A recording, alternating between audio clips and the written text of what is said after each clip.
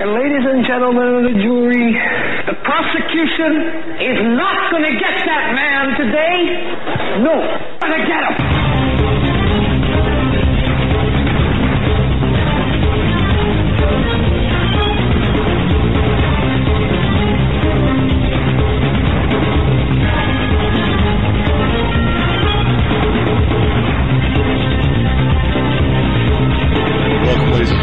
This edition of the Hagmann and Hagmann Report.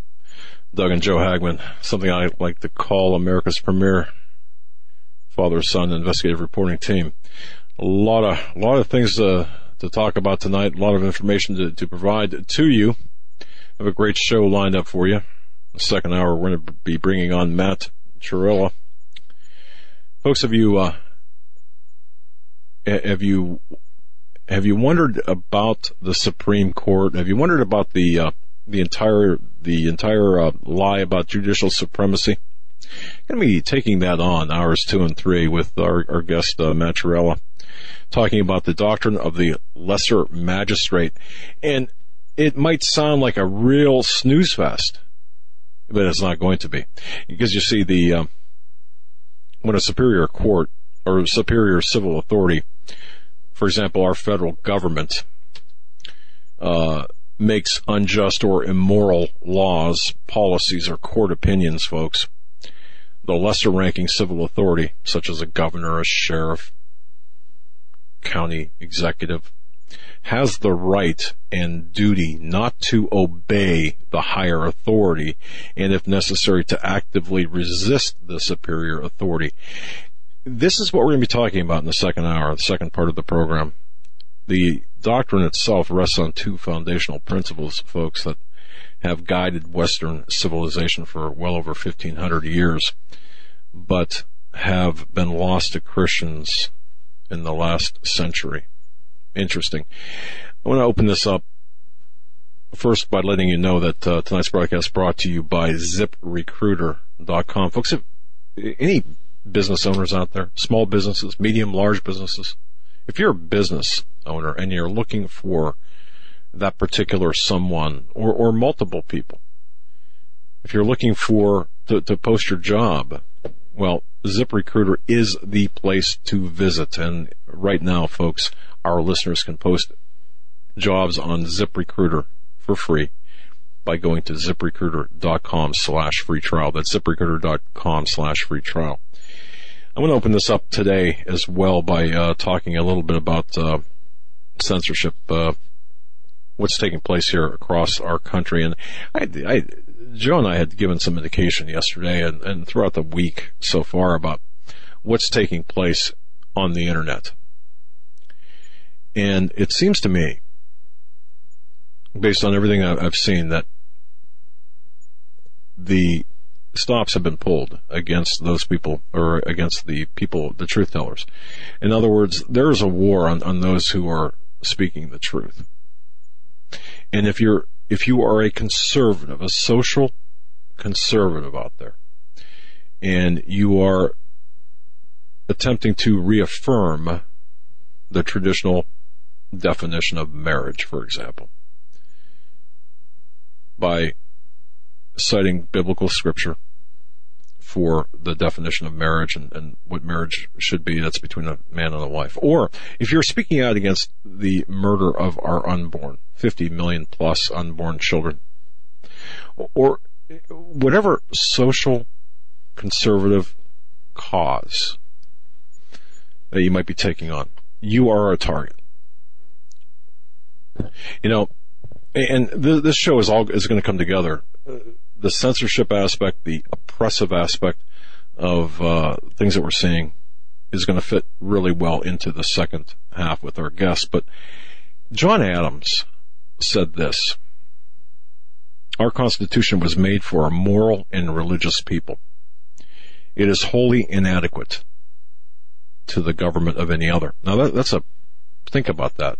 John Adams, the second president of the United States, the founder of our country, one of the founders of our country, said our Constitution was made only for a moral and religious people. It is wholly inadequate to the government of any other.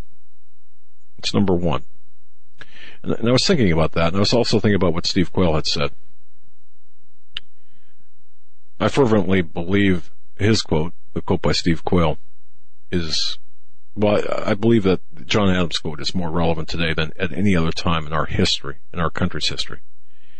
And Steve Quayle's quote has never been more appropriate as well. And Steve Quayle, of course, had stated that there are no political solutions to spiritual problems. When you combine those two quotes, one by Adams, one by Steve Quayle, you can see where we're headed here. You've got to have the fabric, the moral, spiritual, Judeo-Christian ethic belief system as your infrastructure. You cannot separate America. I don't believe you can anyway, and some people may argue differently, but you cannot separate our Judeo-Christian roots and beliefs and the guidance that we receive from the Bible and our country, the leadership of our country. But that's what's happened. Right now, the leadership of our country is morally and spiritually bankrupt. Now, most leaders on both sides of the political spectrum, they lack integrity, they lack character, and most assuredly, they lack morality. Most are spiritually rudderless. Others, however, I believe this to be true, appear to be serving a different God altogether. They are deliberately contaminating our nation with a doctrine of demonically inspired destruction, because that's where we're headed, ultimately to destruction. What I find particularly insidious is something that has only recently, and when I say recently, I'm talking about only within the last 12 to 18 months, has really taken off, and that is this. There are many writers, there are many authors, there are many investigative journalists on the internet who have waged war against those people telling the truth, against us, against the, quote, alt-right. Now, all of a sudden, alt-right is the new term, in my view, for the vast right-wing conspiracy spoken about by Hillary Diane Rodham Clinton. Not to interrupt, I don't know if you saw this, but lately I've been seeing the phrase alt-right, which I have not heard of until she said that, being tied into white supremacy groups or the white supremacy ideology. Absolutely. And there is a big push right now, and I'm glad you brought that up, because alt-right, there's a symbolism. And this is really part of, and folks really understand this, because you're going to experience this as truth seekers and truth tellers. You are going to experience this, whether it's going to be from your neighbor or it doesn't matter, but you will feel this. You will be affected by this. As Joe, you mentioned, alt-right associated with white supremacy. Alt-right has one of the symbols, a Confederate flag, a swastika at the extreme. Alt-right, conspiracy fringe. Alt-right, again, replacing the vast right-wing conspiracy. It's the conservative, Christian conservatives out there who are now the targets of this war. And it is a war. So over the last 18 months, we have seen this war heat up, where the people who are just wanting to speak the truth, following investigative leads wherever they go, it doesn't matter. You see, when we do investigations as investigators, now, we're a little bit different than other pundits out there, other commentators, other talk show hosts. Because by profession, we are licensed and trained investigators in the private sector. Myself, 30 years in the investigative business, worked as an operational and informational asset for the various federal agencies, and trained in a number of investigative talents, disciplines. So I consider us different, not better, just different than other talk show hosts or other people out there, other pundits. So when we conduct an investigation and we do our research, what happens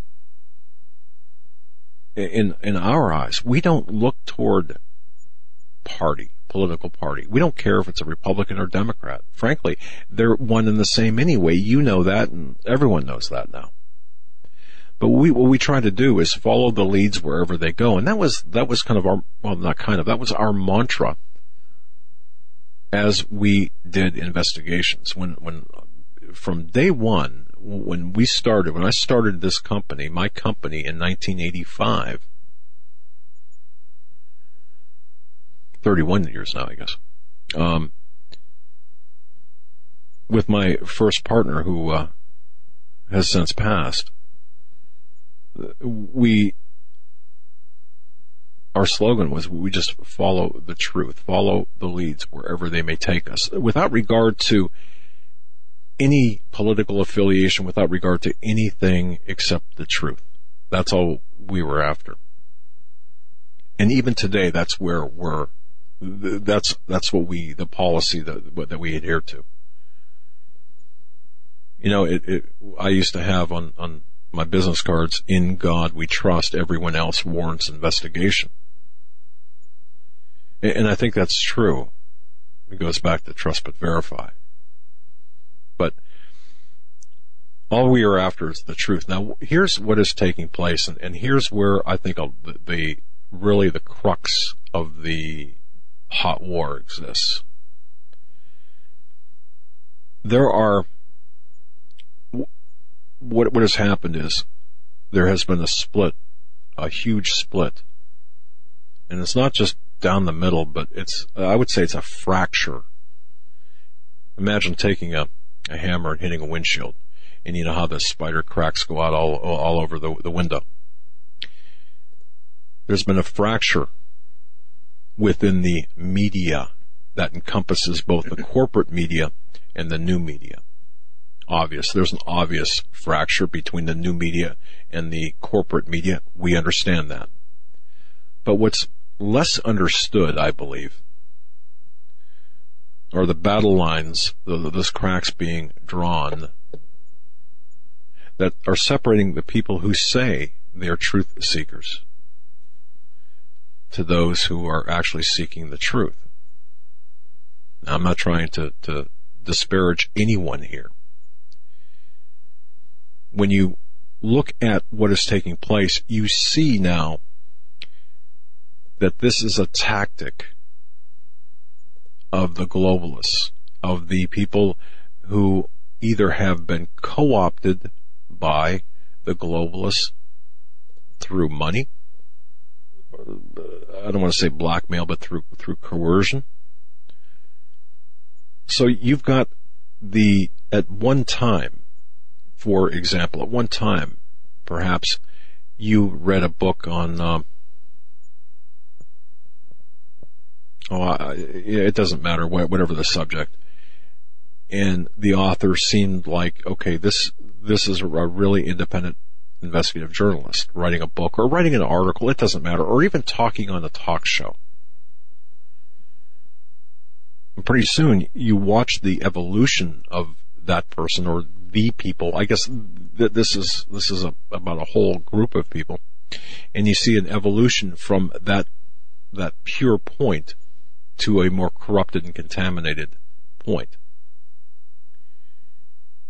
What I'm saying is, we can no longer trust the people we thought we could trust 10 years ago, 5 years ago. Now, I'm not speaking specific to anyone. I'm speaking about everyone. I'm not sure if that makes sense to you. I really can see now the pillars of the conservative media, the one-time celebrated pillars of the conservative media being co-opted, much like our conservatives in Congress I'll use this example, the IRS commissioner. There was a big push for impeachment, for cause against the IRS commissioner. Thanks to the changes, or thanks to backroom deals, I guess, that included conservatives, small c conservatives in quotation marks now, making deals with the progressives, the Democratic socialists in Congress. Not going to happen. At least not until after the November election, if at all. What has become a clear division between what is right and what is wrong, what is legal and what is criminal, has been muddied. To facilitate this murkiness of the water, this contamination, to facilitate this, are those former pillars of investigative truth out there. You may ask, well, you're spending a lot of time on this. You must have somebody or some people in mind. No, it doesn't matter anyway. Because you, the listener, you, the viewer, you at home or driving in your car, you are going to have to determine who to trust for your information. Because as we get closer to the election, and as we get closer to the end of the year, even as we get closer to the close of this month, and to changes in the internet at the end of this month, beginning of next month, things are going to change even more. Now, I understand as well, there's arguments saying, well, that's just ICANN with respect to the internet, the ICA, and that registration process. It has nothing to do with, actual content of the internet. But I will challenge that. As we see today, at Zero Hedge, I believe it was today, wrote an article about YouTube censorship. Mm-hmm. It was, you can chime in here, because it was a Zero Hedge article that was also part of the antimedia.org article that did some, Zero Hedge built on a work from the antimedia.org work. Okay. That talks about the Google YouTube and the censorship of its users based on the monetization, taking the monetization away from certain videos based on content, ranging from Hillary Clinton, FBI investigation to other controversial political and strange topics. Okay, stop right there, because ladies and gentlemen, this is our situation now, personally. What we do is we do our show. We use multiple platforms, Global Star Satellite Radio. God bless that. I'm going to tell you, I am so thankful for Global Star Radio. I am so thankful for Blog Talk Radio. Yes, BTR, Blog Talk Radio. I'm thankful for Blog Talk Radio. I'm thankful for Global Star Radio. In particular, Global Star Radio, the owner, the manager, the man at the helm, courageous and tenacious. Thank you. But we broadcast on the different platforms. Our personal situation with YouTube, we put up. I put up the constitutional crisis. It was a video I did, 25 minutes or whatever, explaining that, in my view, that the Hillary Clinton health debacle that we saw on 9/11 this year could lead us to a constitutional crisis, given the fact that there is really, from a constitutional point of view, it's a little tenuous in terms of what would happen if any candidate would drop out around that election date. And a couple of things happened after I posted that. Got a notice from YouTube. Oh, you can't monetize it. It doesn't, because it, just as Zero Hedge said, reported, it violated or was not, you couldn't monetize it because it violated the community standards. Now, from the article on Zero Hedge, YouTube and Google are trying to shift the blame to the advertisers, saying that the advertisers don't want their products associated with certain topics and issues. But they're passing the buck, in my opinion, because advertisers don't call the shots for the platform that's being used. Not in to that a degree, sense, right? They can, not in that large sense, right? Yeah. And it's much more than YouTube. It's the Google trends and the way that they censor news on through their own search applications, and that's becoming more prevalent. We've seen it in recent weeks just with the Hillary Clinton health issue. It's a great example. And that's the title. See, what happened was the title, Constitutional Crisis in Hillary. See, if I would have put in there Hillary Rodham Clinton is great, not a problem, or something for, on behalf of Hillary Clinton, it would have flown like a 747 or, like a glider. It would have been fine. But see, it didn't. And now, I'm not, this is not to complain, and I'm not going to qualify any of my statements, but I just want to say this is not to complain. When I got that, I thought, wow, this is, I was looking and I contacted JD and I was talking to Joe and Eric and I said, what did we do wrong? Well, obviously, you saw on Zero Hedge, or perhaps you didn't, but Joe, you just explained it that, okay, the people in control of the monetization don't want they are censoring the content of the videos.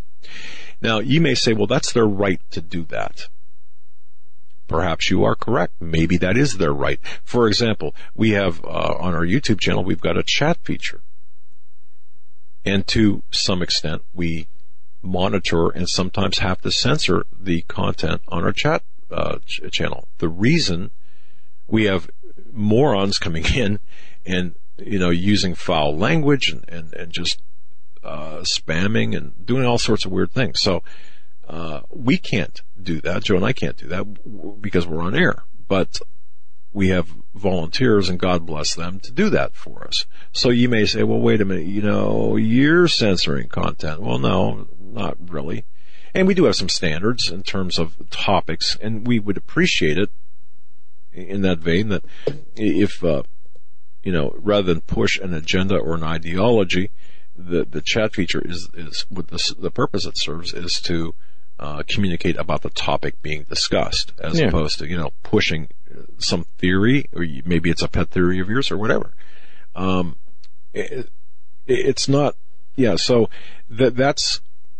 So we try to be at least understanding with that. But anyway, it would be like, with respect to YouTube and Google and such, they are at a position, or they have a position, where they're dominant in the internet community. So it would be kind of like having an electric or a public utility servicing you and saying you can only use power at certain times, or you can only use so much power, or you can only use the power from that we send to your house or in your business if you conform to our belief system. What we're seeing here on the internet and in practice is the establishment of the mark of the beast system. I mean, when you cut right to the quick of this, we're seeing the mark of the beast system being rolled out, the infrastructure for it.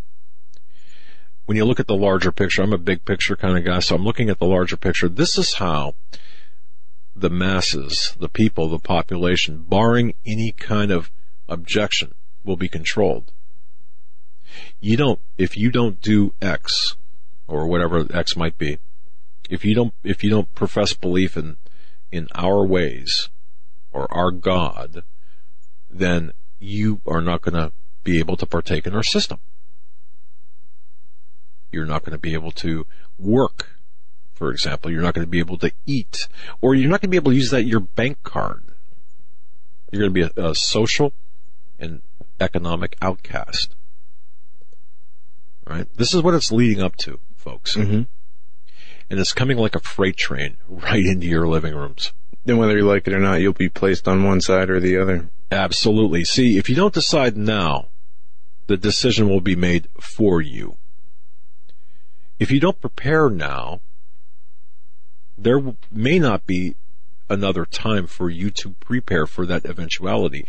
And this is not to get into the discussion, well, God will take care of me, or, you can't prepare for whatever, because I do think, yes, God will take care of us. There's an element of spiritual and divine hedge of protection, absolutely. But that doesn't absolve us from our own personal responsibilities. Right, you can't get saved without first taking that step. That's right. Asking the Lord into your heart. And it's the same way with everything, how the Lord works. We need to be willing and open to it before He will do things in your life. More on the other side. You're listening to Doug and Joe Hagmann, the Hagmann and Hagmann Report. I want to thank everyone, each and every one who are listening. We thank you so much for checking in and from Europe, and we got a couple of people listening live in Australia. God bless you. New Zealand. Got another news segment coming up before Matt Torella joins us, and one thing I want to talk about is some recent poll numbers. I usually don't put a lot of stock into the polls, but I just seen this on Real Clear Politics. Trump has his biggest lead. Guess which state his biggest lead in the polls is? Don't say California. Arkansas. 28-point lead, and that should tell you a lot, since Bill Clinton and Hillary were the first family of Arkansas for 8 years.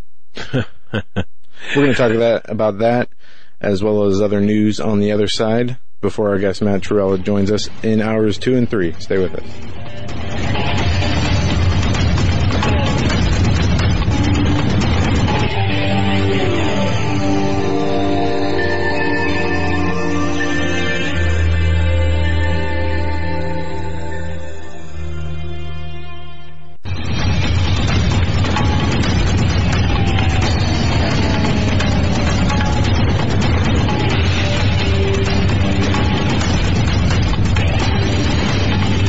As Coach Dave Dobmeyer often says, truth becomes hate speech, or truth is hate speech to those who hate the truth.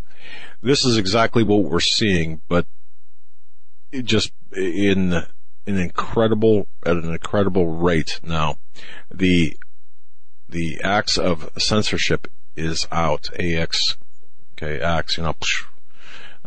it's out, and it is being sharpened as we speak. And we're going to be talking about that with our guest the next hour too, and how to get around that, and how to fight this tyranny through legal means. But as we look at this, as we see the playing field develop here, and this is what's taking place, the playing field is now being prepared for, in my view, the final battle.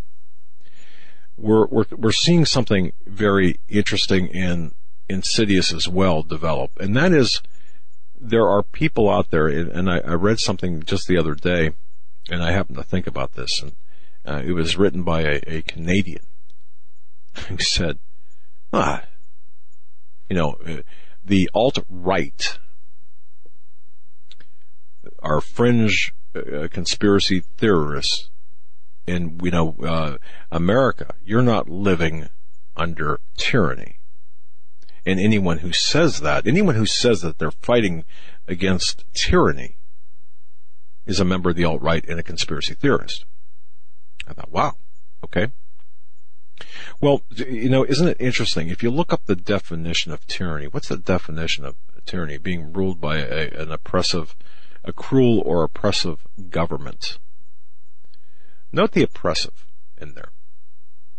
And I find it interesting that this is exactly where we're at. It's oppression by means of censorship, by means of lawfare, L-A-W-fare. Instead of warfare, it's lawfare.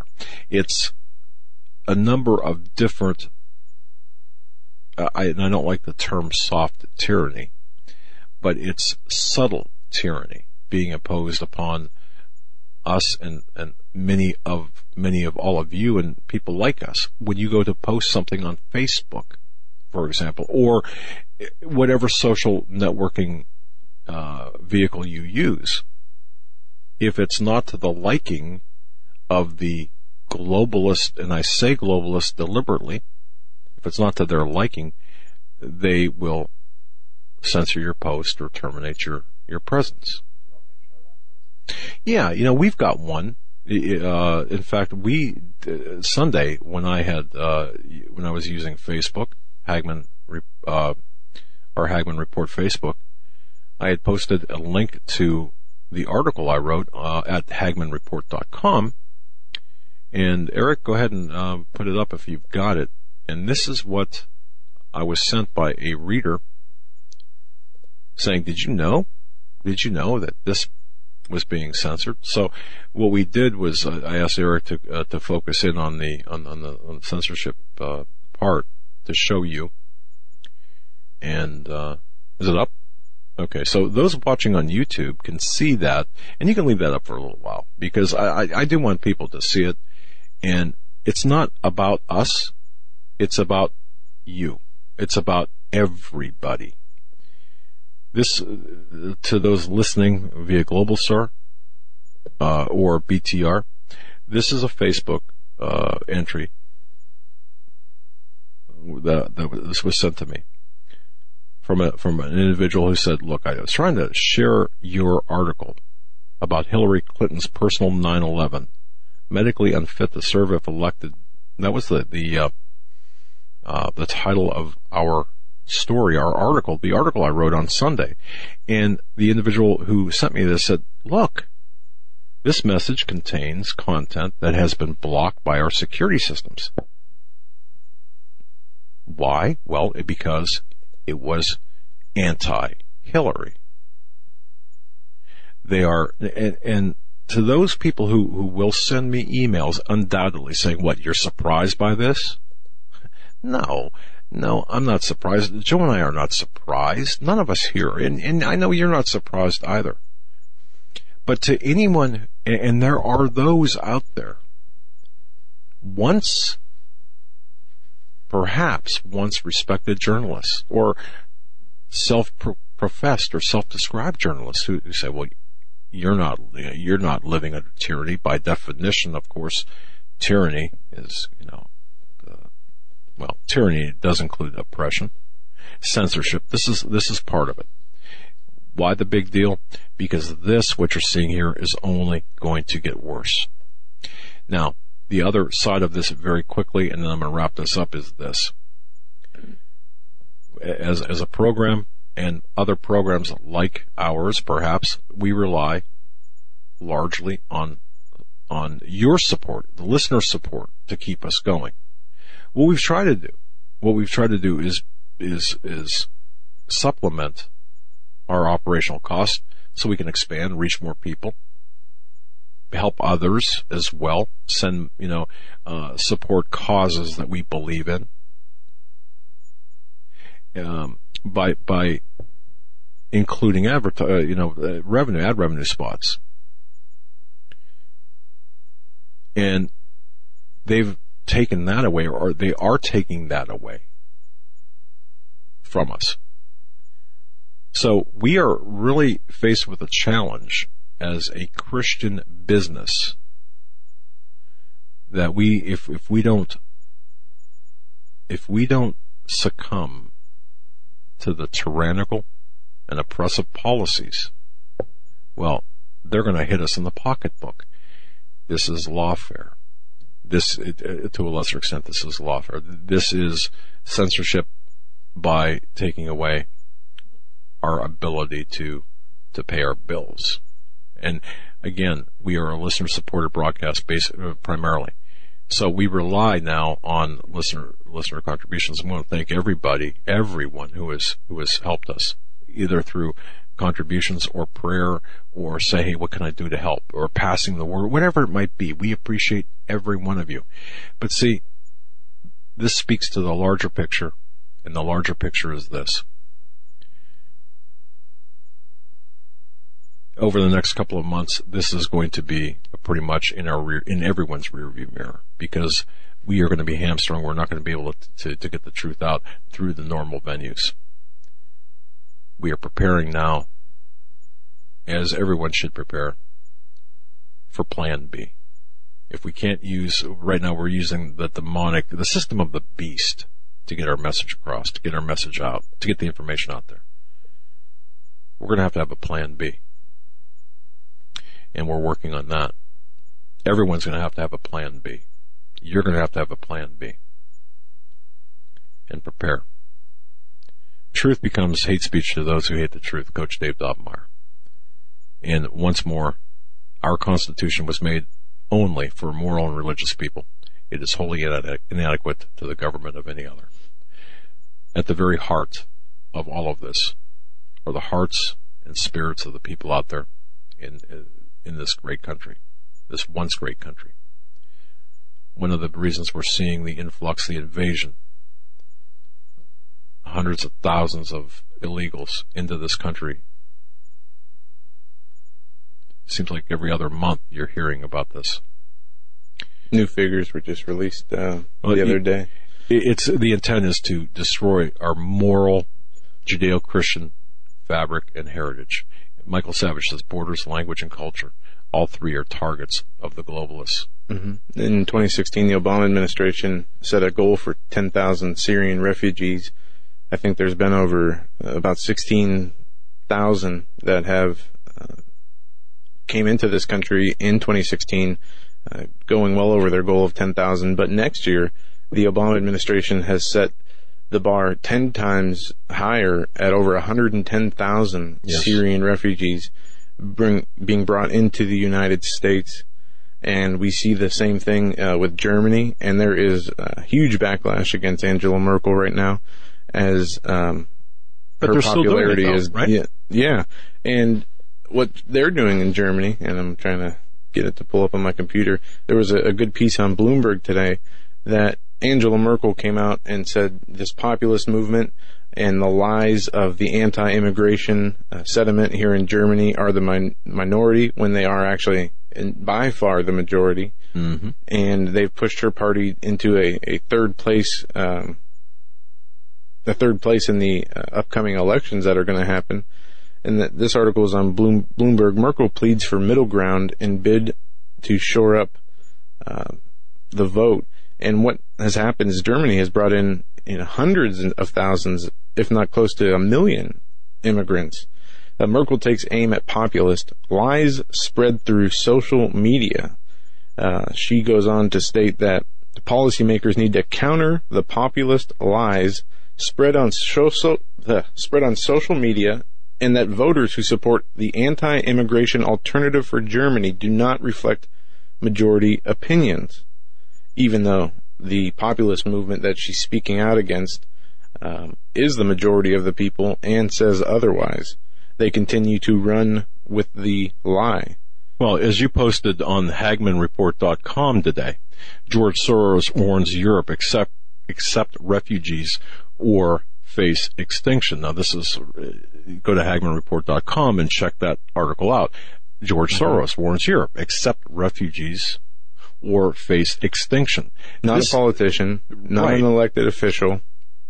This is somebody who is not only behind Obama and Clinton, and he's talked about often in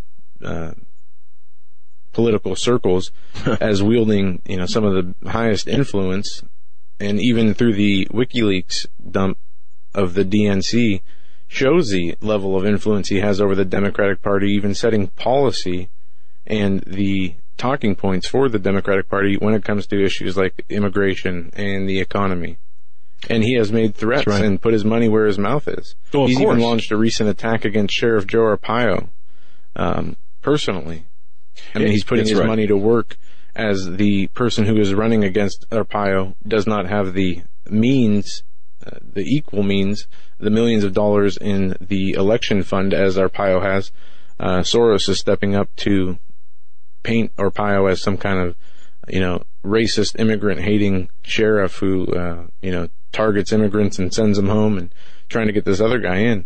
But this guy, in reading that article, this guy has so much money in so many different local, state, and federal elections, and he's lining the pockets of so many politicians. It's mind-boggling. And that's the other side. When you have Soros and people like him, many of the billionaires out there, and you have entities like the Clinton Foundation. How does the Clinton Foundation fit into this? That's the big story here. The Clinton Foundation is, in my view, like a laundering process for money. Mm-hmm. Okay, the pay to play. Yes, absolutely. And there's a new interesting article out today about what is happening with the Hillary Clinton campaign and how there is these record amounts of fraud charges coming from a Hillary Clinton campaign systematically overcharging poorest donors. What they're doing is Wells Fargo fraud department is being inundated with calls from low-income Clinton supporters reporting repeated unauthorized charges. And this article from The Observer goes on to talk about this one branch is receiving up to 100 phone calls a day from Clinton's small donors asking for refunds for unauthorized charges. And this one branch is saying that they're paying from anywhere from $700 to $1,200 a day in refunds. That's right. Clinton campaign is overcharging donors by the $20, $40, or $60 mark more than $100, but they're doing it at a pace that they're stealing millions of dollars from American people who have donated small amounts to her. The poorest people, they say, of her donation base. That's right. And that's one thing that I've seen companies do, and especially when you're involved in fraud investigations, companies will rely on small amounts over a greater number of people, just like this. And this article even says the source said that pornography companies are often deploy a similar arrangement to pull money out. We see this scheme a lot with CD pornography companies, the source said. The source also notes that dozens of phone calls his department receives daily are from people who notice fraudulent charges on their statement. And they go on to say these people who call us are just the ones who catch the fraudulent charges. I can't imagine how many more are being overcharged by the Hillary Clinton campaign and have no idea. Yeah, exactly. And in some cases now, okay, that's a Hillary and there's campaign. Not one accusation or fraudulent bank fraud charge to the Donald Trump campaign that they have tracked, but they say that there are hundreds a day for Hillary Clinton. Exactly. And that's from Wells Fargo.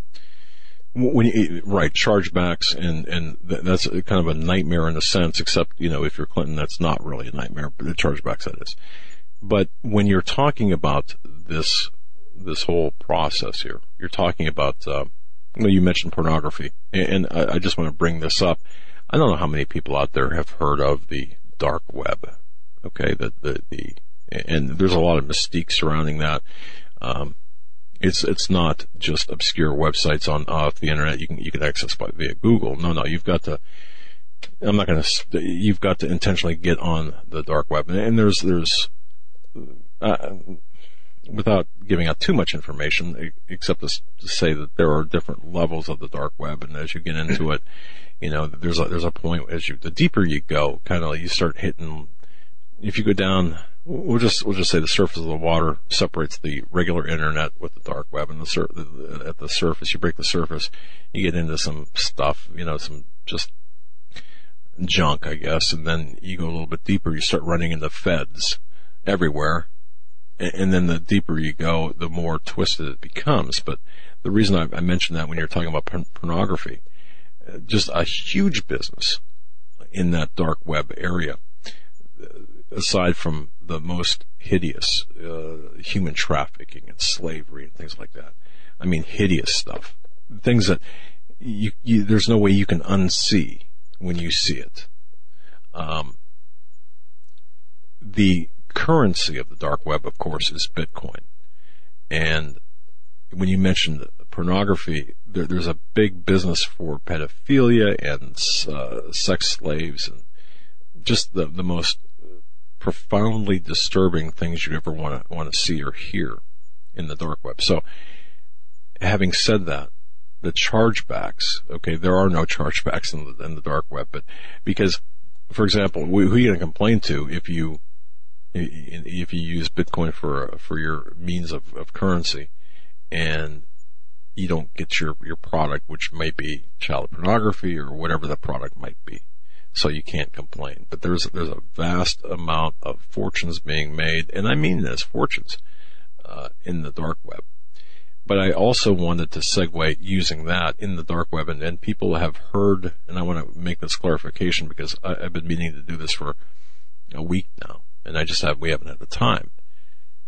You've heard, folks, of the ISIS kill list, and many people have said, well, who's on this? And there's reportedly 15,000 on the ISIS kill list. Well, when you get into that dark web area, you get into the, similar to the old BBS systems. Remember that, folks? If you're an old person like me, the internet in its infancy, there were bulletin board type systems out there.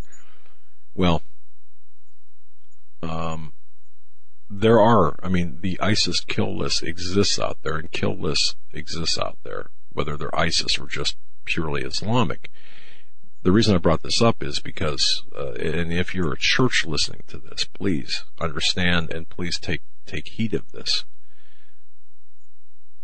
The Muslims in particular are paying money for people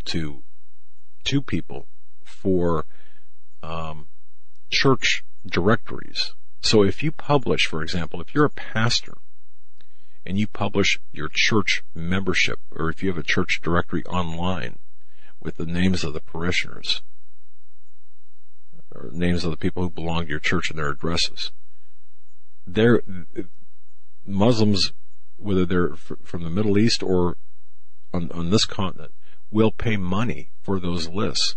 And that is part of the ISIS kill list that we hear so much about. But it's bigger than that.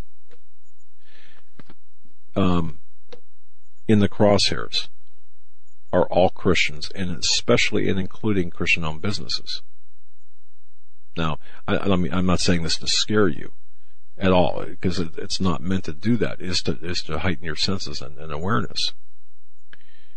I mean, obviously, we're targets because of our Christian bias, leanings, and beliefs. But that's where everything is going, and pretty soon that's going to evolve right up into the normal web, shall I say, or the regular web. If you are Jew or Christian, you're a target. If you have a physical church, you're a target. Synagogue, you're a target. And that kind of fits right into everything else, because as we see this progress, and as we see the violence take root and take hold and increase in this country, in America, what's going to happen is somebody will say, the government will say, look, we have to quell the violence against Christians for the own good of Christians. And Joe, you and I have talked about this before, for the Christians' own good. What we're going to have to do is we are going to have to establish rules, for religious rules. And that does mean diluting the doctrine of Christianity by removing the name of Jesus Christ, for example, out of Christianity, and to admit that we all worship the same God, whether we're Muslim, Jew, or Christian, which is a total fabricated lie. But that's where the incremental steps, I just want to make everyone kind of aware of this as we progress down the timeline. There will come a time when businesses it'll be against the law for businesses to be Christian businesses, or against policy, because that feeds into this bias, and it's going to be for your own protection. I don't know if that made sense, but this is where, as I research this, and as we collectively research this is where we see all of this going. And it's happening faster than I ever thought possible. Go ahead, Joe. Yes, it is. We just have a few minutes before the break, so we're going to hit a couple of important news items. Clinton has made a campaign stop in North Carolina and returning to the campaign trail. Only after taking 3 days off for her pneumonia, and while talking about media bias and whatnot, during after the 9/11, Hillary's 9/11, after her collapse, which even Fox News won't even call a collapse, they continue to say near collapse or incident. she was back on the campaign trail today, but there is a continuing media bias, and you can tell by the talking points from the Clinton pundits and spokespeople who go on Fox News, MSNBC, CNN, and these other channels. They all have the same talking points, talking lines, and it has filtered all the way down to the local news, even here in our small city.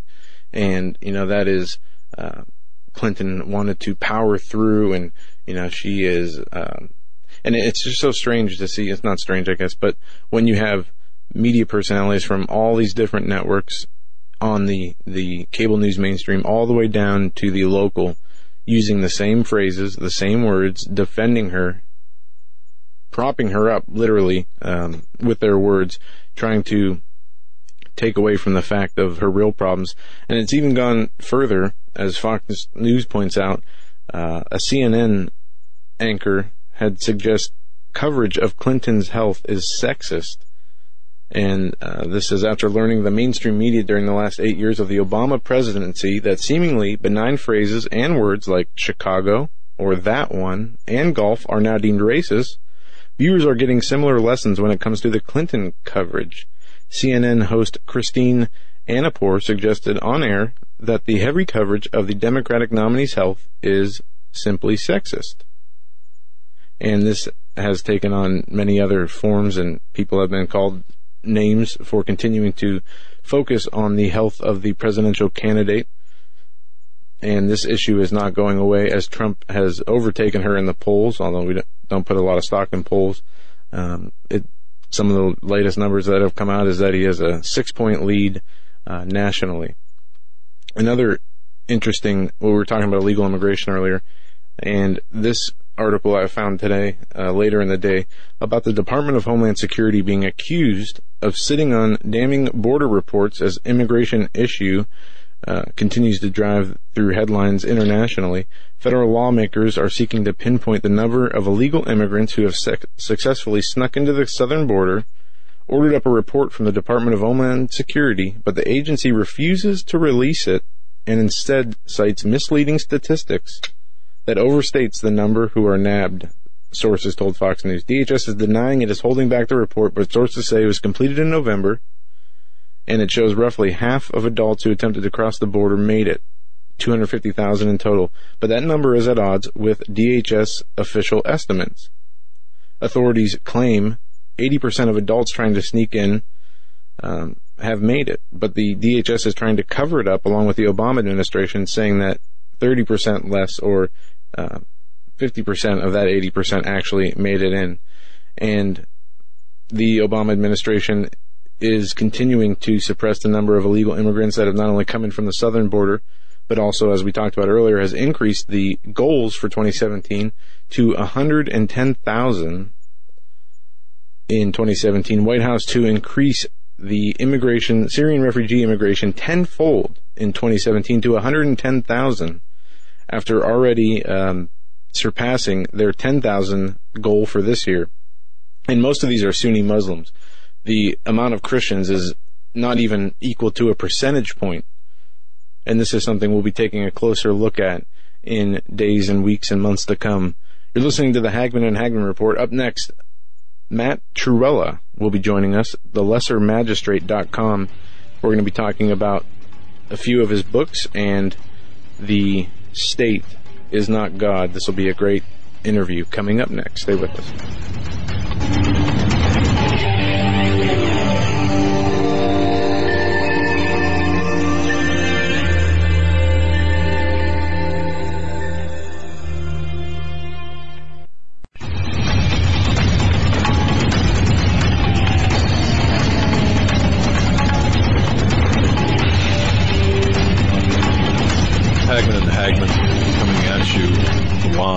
As we do every night, 7 to 10 p.m. Eastern. Our website, HagmannReport.com. That's HagmannReport.com. From there, you can get show information. Of course, you can go over to Hagmann and Hagmann to watch the show live. HagmannReport.com. Our guest coming up is going to talk about the doctrine of the lesser magistrates and the defeat of tyranny. Well, if tyranny didn't exist here in the United States, gee whiz, would we have to defeat it? Some say there is no tyranny. I say there is. And it's obvious by the oppression, censorship, the different means to shut up, to attempt to shut up and shut down the conservatives and Christians, people with conscience and integrity and character. Of course, citing Coach Dave Daubenmire, truth becomes hate speech to those who hate the truth. How true is that? Note to small business owners, if you own a small business, this is a fantastic tool, a resource. I've checked this out. I've taken it for a test drive. If you're hiring, do you know where to post your job for the best candidates? How about ZipRecruiter.com/free trial? Well, posting your job in one place is just not enough anymore to find quality candidates. If you want to find the perfect hire, you need to post your job on all the top job sites, and now you can. With ZipRecruiter.com, you can post your job to 100+ job sites, including social media networks like Facebook and Twitter, all with a single click. You can find candidates in any city, any industry, nationwide. Just post once and watch your qualified candidates roll into ZipRecruiter's easy-to-use dashboard, their interface. It's incredible. No more juggling of emails or calls to your office. Quickly screen candidates, rate them, and hire the right person quickly and fast. It's efficient. Find out why ZipRecruiter has been used by over 1 million businesses. Right now, if you're listening to this, sound of my voice, right now, our listeners can post jobs on ZipRecruiter for free by going to ZipRecruiter.com/free trial. That's ZipRecruiter.com/free trial. One more time, try it for free. Go to ZipRecruiter.com/free trial. The doctrine of the lesser magistrates sound Greek to you? No. It is a tool in the toolbox of Christians. Our guest, his website, lessermagistrate.com. Lessermagistrate.com. It's linked off of our show description. And of course, go to HagmannReport.com. Read the article that accompanies tonight's broadcast. There it is, lessermagistrate.com. Our guest, Matt Trewhella. He's a pastor of the Mercy Seat Christian Church and the founder of Missionaries to the Preborn. He's become an expert in the doctrine of the lesser magistrates. And folks, by understanding this doctrine and employing its principles, we can effectively fight and prevail in the fight against tyranny. That said, Mr. Matt Trewhella, welcome to the Hagmann and Hagmann Report. Great to be here. Oh, it's great to have you. We've heard so much about you from a number of our guests saying, hey, you've got to get this guy on. Mr. Trewhella, why don't you just take a second and tell us about yourself and your website? Just kind of give us an introduction, if you don't mind. Sure. Well, for the website, if people have a hard time wondering how do you spell lessermagistrate.com, they can just go and type in defytyrants.com, and it'll take them to the same website and I like that. Find all our information there. But I'm a husband. I've been married 35 years now to my wife, Clara. We have 11 children and 6 daughters, 5 sons, and we have 13 grandchildren. Just from the first 3 that are married so far. We still have a long ways to go with marrying each one off. And I pastor a church. It's called Mercy Seat Christian Church. I've actually been pastoring there for about 27 years now. We have about 175 people in the church. And I head up a mission called Missionaries to the Preborn for about 25 years now. And when we started the mission, there were 14 abortion clinics in the state of Wisconsin. And now there's only 3 remaining, so we've really seen God do a great work here in our state. And abortion has dropped by over 60% in our state during that time also. So that's kind of a little bit, kind of a nutshell of who I am and what we're about. Well, you have written in, I'll say your handouts, but you have written that when a superior civil authority, such as our federal government, makes unjust or immoral laws, policies, or court opinions, the lesser-ranking civil authority, for example, the governor or sheriff, they've got the right, and not just the right, but the duty, not to obey the higher authority, and if necessary, to actively resist the superior authority. And you continue by stating that this doctrine rests on two foundational principles that have guided Western civilization for over 1,500 years, but have been lost to Christians in the last 100. We are losing because we don't, in my estimation, we don't understand where the fight is, how to take. As Christians, we've failed, and as conservatives, capital C, I believe we've failed. Where should we start here? Because, first of all, I'll kind of turn around and ask you this. Do you believe right now the United States, by definition, is implementing tyranny? Oh, yeah. They've been doing so for decades now. The tyranny didn't start with Barack Obama, and it's not going to end with Barack Obama. It's been going for a long time, and it's continuing in that direction.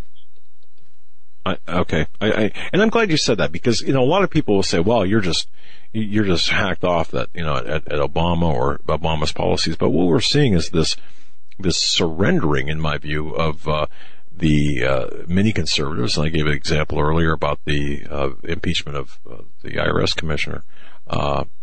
Them deciding collectively that we're not going to do that, at least not right now. If ever, we're not going to impeach him.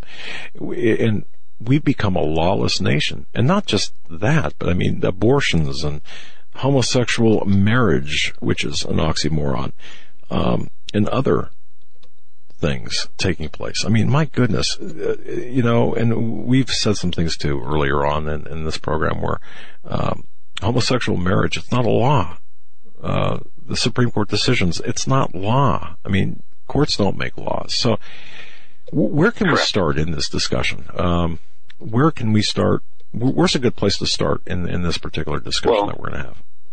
Sure. Well, one of the things is because of the paradigm that people have embraced here in America, and we've been taught it, and the Supreme Court has the divine right of kings in our country, and whatever the Supreme Court rules, that's the law of the land, and we all just got to go along with it. So everybody gets caught up in the horse and pony show every 4 years, trying to get their presidential candidate elected, hoping that he will then be able to appoint Supreme Court justices who will then be able to supposedly bring change. Well, our country wasn't founded that way. We're not an oligarchy. The judiciary has assumed powers that it never was granted in the Constitution. They did that on their own through their opinions that they've written over the last 200 years, assumed powers that they were never given. And they've created this thing called judicial supremacy. And they state that judicial supremacy is found in the Constitution in, Article 6, Paragraph 2. But when you go to Article 6, Paragraph 2 of the Constitution, you notice that the Supreme Court isn't even mentioned there. In fact, yes, federal courts aren't even mentioned there. And what has the supremacy there in Article 6, Paragraph 2 is actually the Constitution itself. And every magistrate in America, from a policeman to the president, takes an oath to uphold the Constitution. They don't take an oath of subservience to the federal government. They certainly don't take an oath of subservience to the federal judiciary. They take an oath to uphold the Constitution. So in a true federalism, whenever one branch of government decides to play the tyrant, it's incumbent then, more than ever, for all other branches to then resist that branch playing the tyrant. Even if that branch being the tyrant is the Supreme Court itself, it's incumbent upon all other magistrates at the federal, state, county, and local level to resist them. Not to simply say, oh, the federal courts have ruled, all we can do is obey. So once people understand that that's a fiction that you're living under, that the courts have created, that we have to obey and whatever the courts say and allow them to take us over the cliff committing national suicide, once you get rid of that, then you realize the importance of the doctrine of the lesser magistrate, that we don't have to just sit here and hand-wring and wait for the next 4-year cycle to play itself out, which, by the way, you know as well as I do, never seems to really change anything anyway, regardless of which party is in power. So our founders, fought taxation without representation. What we're up against is transformation without representation, where SCOTUS has assumed the divine right of kings and actually thinks all of us should obey, and that's what we're all taught. And people are realizing they no longer have the convenience of acting indifferently towards the lawless actions of our federal judiciary. They must be taken to task. They must be reined in. And that's why it's important for this doctrine to be taught and for people to understand it. 100% accurate. You know, and as listeners, the regular listeners of this show know, I mean, we've had Greg Jackson on air talking about this very issue, Coach Dobmeyer talking about this issue, many people talking about it, and deferring to you, either on air or off air, about this very subject. And we have such a deficit, information deficit, I believe, knowledge deficit. You've got people out there walking around saying, well, for example, you know, abortion, law of the land, or infant murder, law of the land, homosexual marriage, law of the land. Nothing could be further from the truth. I guess, you know, starting there, we're brainwashed into believing that a Supreme Court decision is binding upon all subjects, all citizens of the United States, when in fact it's not. So, correct. The Supreme Court, we say that it cannot make law. They cannot make law. So, where are we going wrong here? I mean, what's the function of the Supreme Court? Does it bind all Americans to a single decision, or is it? What are the mechanics of it that we're missing, that we've got wrong? Sure. What they're supposed to do is interpret the law, which is written by lawmakers. You know, Article 1, Section 1 of the U.S. Constitution says that all legislative power resides within Congress. In other words, all lawmaking power resides with Congress. So if they have all lawmaking power, that leaves the judiciary zero lawmaking power. So they're to interpret, when cases are brought before them on behalf of the parties, the plaintiff and the defense, what the law says. That's their role. That's their function in that regard. Now, if they make an opinion, even regarding, two parties that they're having a case over, and it's unjust, immoral, unconstitutional, then it should be opposed and resisted. It should not be giving carte blanche. Oh, the courts have ruled. All we can do is obey. And that's where we're at today. Everyone automatically thinks that when the courts make an opinion, that that's the law, you have to obey it, and that's simply not true. And that's the fiction they've created that we have to undo. And that will only be done by stating like what I just stated here and you stated over and over again, so that people understand this and so that the magistrates understand their duty to interpose. I tell the state magistrates, the county magistrates, the local magistrates that I meet with that these problems in America, our ills, our immoralities, our injustices, will not be cured in the courts. The court is the tyrant. They're the ones fomenting immorality, decadence, injustice in our land. They have to be opposed. The other branches of government, the executive, the legislative, must defy them and resist them, and not simply pay them homage every time they come out with an opinion. And this, by the way, is the lie that the lesser magistrates love to hide behind, because, then they're able to wash their hands of some great injustice or some great immorality. Oh, the federal courts have ruled.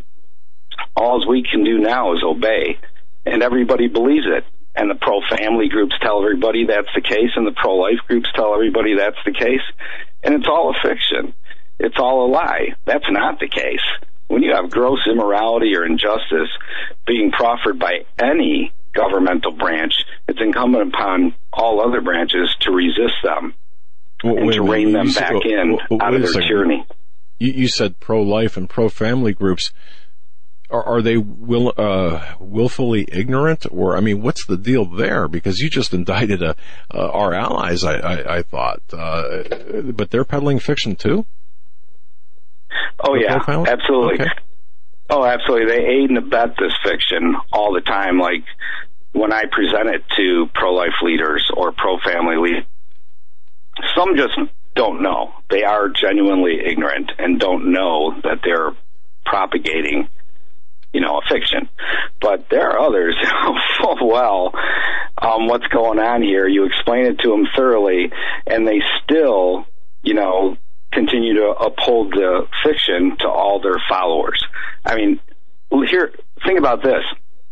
Roe v. Wade, 40-plus years of the slaughter of the preborn, and then we get a Obergefell, a little over a year ago. And I'm sitting there at my desk, at my computer, on June 26, 2015, when a Obergefell was ruled upon by the Supreme Court. They published their opinion.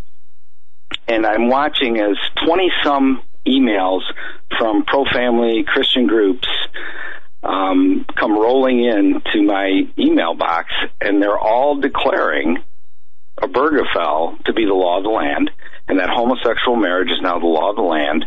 And, of course, now we have to fight this, and you need to give us your money in order to fight this. And then they send good people on a bridge to nowhere, on a hamster wheel, to nowhere, where they tell them their only hope now is to get a constitutional amendment on marriage in order to stop what the Supreme Court has done. Well, the preborn have been waiting for their constitutional amendment for over 40 years. It's never going to come. The federal government is a tyrant. They're not going to cure the problem. They are the problem. And they're going to do the same. They're not going to cure this thing with marriage either. The lesser magistrates must interpose against the tyrant federal authority, and the people must rally around those magistrates. First, they must prod those magistrates to take a stand, and then when they do, they need to rally around those magistrates who are hazarding their lives by interposing against the federal beast. Do you think that right now the Congress and lawmakers understand exactly what you just laid out, that they have the power to make laws and the Supreme Court only has the power to differentiate, which law is being followed and what is not, versus, the Supreme Court making law? Or is this something that they're letting go?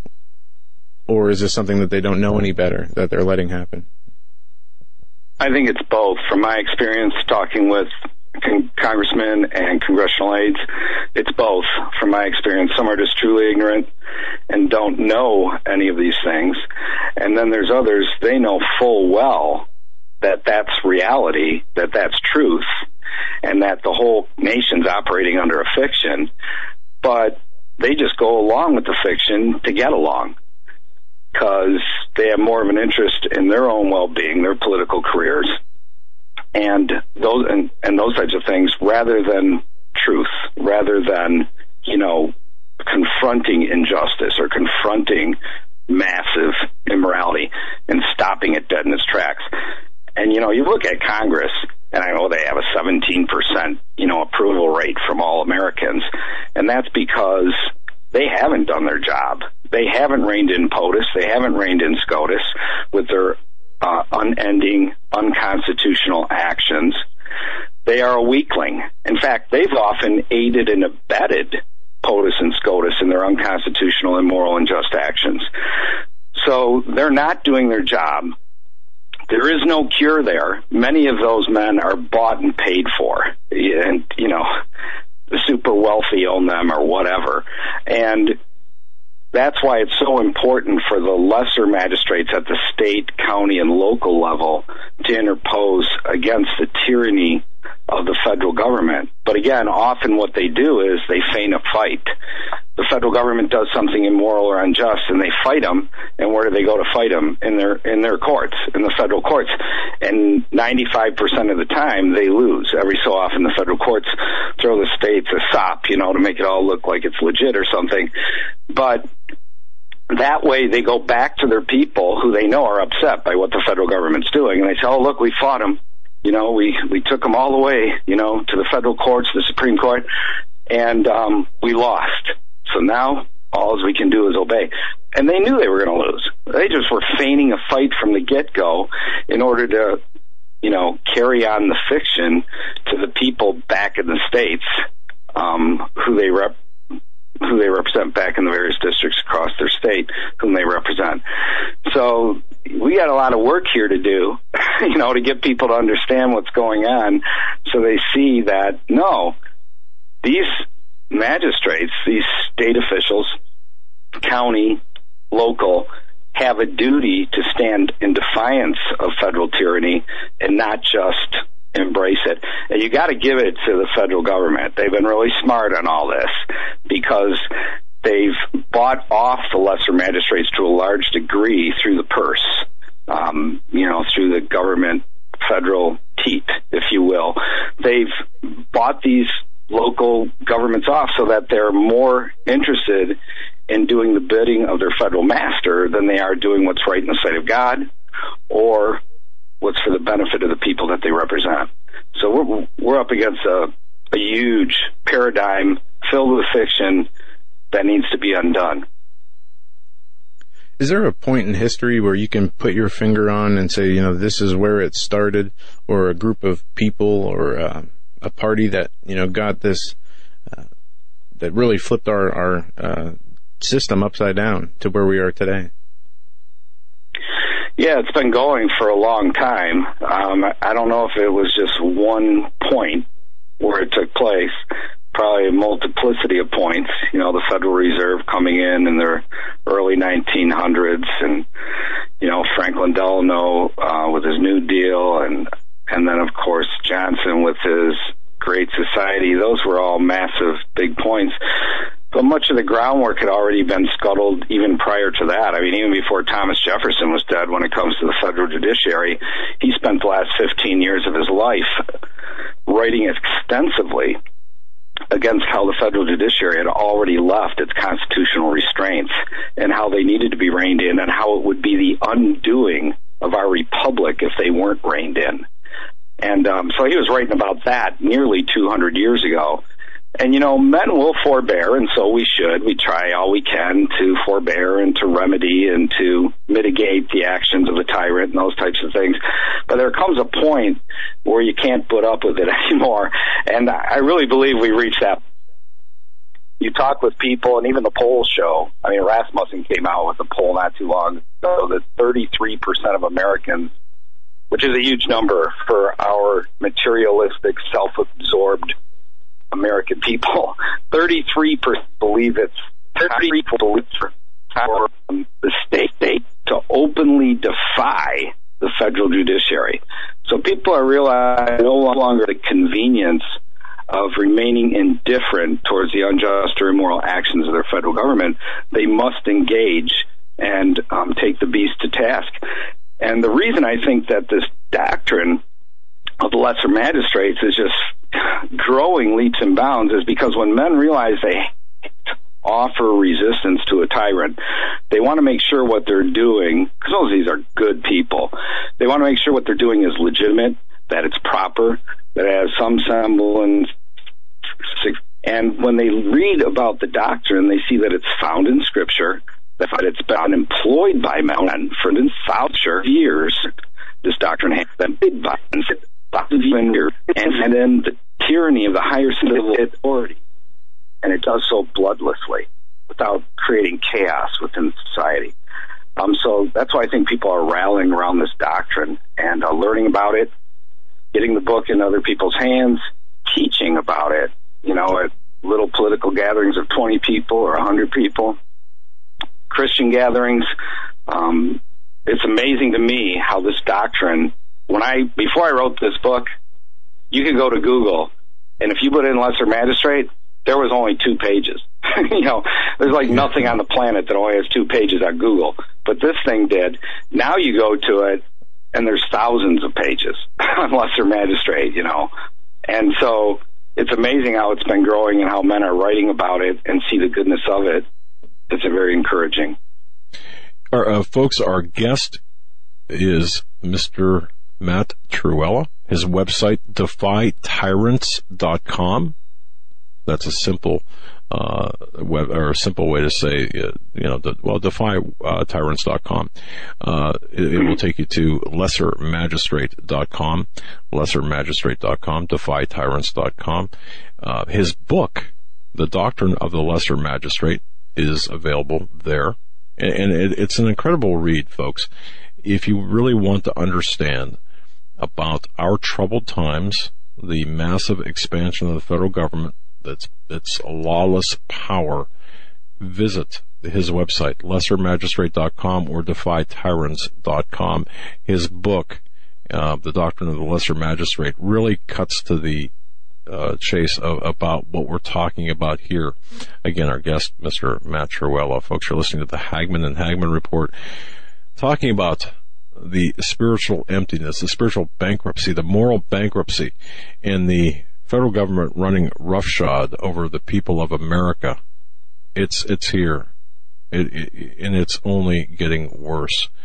We're going to be right back right after these messages. You just stay right where you're at.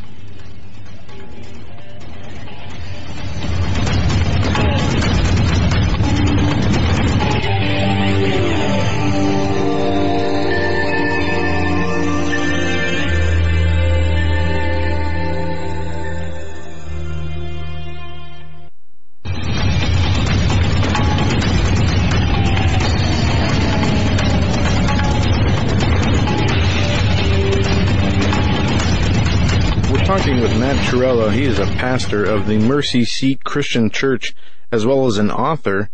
Go to lessermagistrate.com. That's lessermagistrate.com to learn about the doctrine of the lesser magistrate and the defeat of tyranny. Getting into this segment, I wanted to ask you, have you heard of I think it's R.J. Jones' Christian patriotism from the 1900s? No, I have not. Okay, this it's a writing, a very interesting writing that talks about the conflict between being a Christian and nationalism and patriotism, and it kind of goes along with some of what I've seen that you're working on here, and it's a very interesting to see.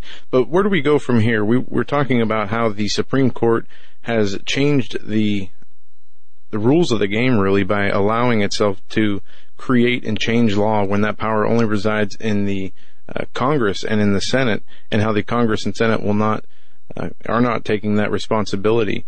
And you mentioned something earlier, how it's the lower magistrate courts that need to take back take back and uphold the law, something that the Supreme Court has not. And we've seen such a shift in the last 100 years, as you point out, from the local elections where change can be affected to presidential elections. How do we get people, especially Christians, to not only become active in the political system, but realize that the smaller elections, that the local elections is how you affect change versus this, circus or dog and pony show that we see as the presidential elections today? Yeah, very difficult to do, very difficult to get Christians involved in civil government matters or political matters at all. And that has a lot to do with the form of Christianity that we have in this country. It's rooted in pietism, and I'm not talking about piety. We should all have piety for the Lord. I'm talking about pietism with a capital P, which is a movement which started in the late 17th century and grew from there, which the pietists wanted to move Christianity from having anything to do with the public realm to the purely private realm. And they've successfully done it. I mean, we've pretty much, the stand the Christians taking now is to have the word Christ in Christmas. That's their, not realizing it's precisely the form of Christianity that they've embraced that's brought us to this point that's the hill they're dying at now, because they refuse to get involved in civil government matters. And the truth is, we must, as Christians, be engaged in the matters of civil government, because civil government is one of the great governments God has established. He established family government, and civil government, and civil government, which are with individual government. So it's incredibly important for Christians to be involved in matters of civil government, and unfortunately the pulpits in America have taught them not to have anything to do with government as spiritual. That means spiritual things. In fact, they've created a whole host of slogans, to prop up their spirituality, sinners act like, or wordedly, over and over again, when you ask Christians to do something as simple as taking a stand on behalf of their preborn neighbor here in America who's suffering a great injustice, their response is, we should just preach the gospel. And one of the things I point out about that is when it comes to this little slogan of we should just preach the gospel, it's stated for one purpose, and that's to neutralize any Christian who actually gets the idea that because of their love for Christ and neighbor, they should do something for their preborn neighbor in regards to the injustice that they're suffering in our nation regarding Roe v. Wade and everyone going along with it as though it's the law of the land. And the first thing we need to do to attack those little slogans that Christians use to neutralize other Christians from being involved in political government. So, for instance, when it comes to we should only preach the gospel, the first thing I say to that is, well, no one just preaches the gospel. Do you ever spend time with your children? Ever take your wife for a walk? Do you ever go to the bathroom? So first off, nobody just preaches the gospel. Secondly, you happen to notice, you can't help but notice when that's raised. Like if someone announces the next potluck at the church, no one ever jumps up and says, wait a minute, we should just preach the gospel. Or when the latest church softball team is being formed, no one says, well, I don't think we should do that. We should just preach the gospel. It's only when someone talks about doing something political or something to do with civil government, like helping a good candidate get elected, taking action for your preborn neighbor, taking a stand against a government that is spitting in the face of Christ regarding marriage, with, countenancing homosexual marriage. All of a sudden, that's when they jump up and say, wait a minute, we should just preach the gospel. So the whole thing it's designed to do is to neutralize the Christian. So it's extremely difficult. And every time I speak, I'm not kidding you, in the last 2 years, I've literally spoken at hundreds of Christian and political gatherings. And this question comes up during Q&A every time. How do we get the pastors involved? Very difficult, because of the form of Christianity that they've embraced, because they believe that their Christianity should be a private affair, that it should have nothing to do with public matters. These guys even write about how wonderful secular governments are. And I'm like, okay, secular governments, so how's that working? Over 40 million murdered preborn children, divorced for any reason or no reason at all. 2 men or 2 women can marry. And the latest tyranny of the federal courts, of course, is making sure that males can go into females' bathrooms and females can go into male. It's not going to stop. The tyranny is just going to continue while these guys play their little religious sideshow over here in the corner. I mean, to me, it's an absurdity. The reason I'm involved as a pastor and as a Christian on behalf of my preborn neighbor is because I'm a Christian. If I didn't know Christ, I really wouldn't care, about what's happening to the preborn. And so I find it astounding that they have no hatred for evil. They have no love for Christ. They have no love for neighbor. So I guess I said all that to say very difficult to get Christians involved. One thing I have found encouraging is when it comes to this doctrine of the lesser magistrate, I have run into clergymen who've never been involved in quote-unquote political or civil government matters ever in their life.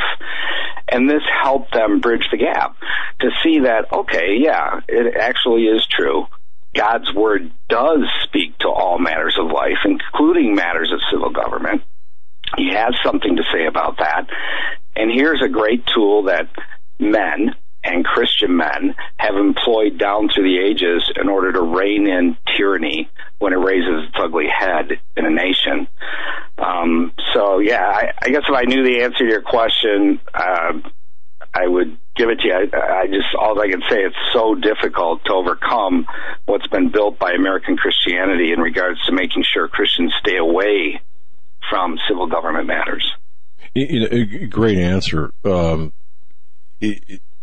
As I look at this, as I look at the landscape of our country, and really of the West, we see the influx of Muslims into this country. I will contend that is being done deliberately to dilute and to rend the fabric, the culture, the religious heritage, the spiritual heritage of our country, of our population. It's being done it's a weapon. Islam has been weaponized, and it's a weapon that's being launched against the West. That's my feeling. But I see another problem here as well, and I'd like your take on this. It seems like the people of America, many, and of the West, and we've got listeners all over the world, but it seems like a lot of people are giving up believing in God. They're saying, you know what, religion is the bane of everything. You see, and I see these postings to forums that get numerous, thumbs up. Well, wars are caused by, all religions, and religion is at the epicenter of all conflict. And I'm starting to see a lot of blame being cast against Christians, as well as Muslims and such. What's your take on that? Are we seeing this sentiment grow? Oh, absolutely. All you have to do is read the comment section, on news articles dealing with homosex, abortion, transgenderism, or anything like that. The vitriol of the wicked against Christ and Christianity is just massively growing. And what you mentioned about how governments bring in widely diverse people, widely diverse beliefs and backgrounds and things like that, in order to weaken the fabric of society, that's something governments have done all the way back to the time of the Babylonians. And I agree, that's precisely what our federal government's doing at this time. That's their agenda. The only silver lining in it for us is to bring the gospel to these people as they're brought into our country. Unfortunately, not enough of that is happening. I go to the universities a lot to do ministry there and to talk with young people, and to try to win them to Christ, and to give them a Christian worldview. Because, let's face it, if I just knew about Christianity with what's popularly out there, available for the most part, I probably wouldn't want anything to do with Christianity either. So it's like really important that Christians, go to the people and present the gospel. I've been out there where, there's a dozen or 50, around me for hours and going back and forth. And when I'm done after about 3 or 4 hours, they'll shake my hand and they'll say, that was the best defense of Christianity I've ever heard of in my life. You have given me so much to think about. So these are the things we need to be doing as Christian people, is going to the people themselves. When you look at the apologists of old, 150 AD to 300 AD, they were writing because Christianity was being demonized, maligned, misrepresented by wicked people. And they're called university professors in our day. And so the apologists, the apologists wrote, in order to give the truth. And when you read their writings, they always made their apologies addressed to the local magistrate or to a chief magistrate or the emperor himself, and then, of course, to the people, because they wanted the magistrates to know the truth about Christianity and hopefully maybe win some of them to Christ.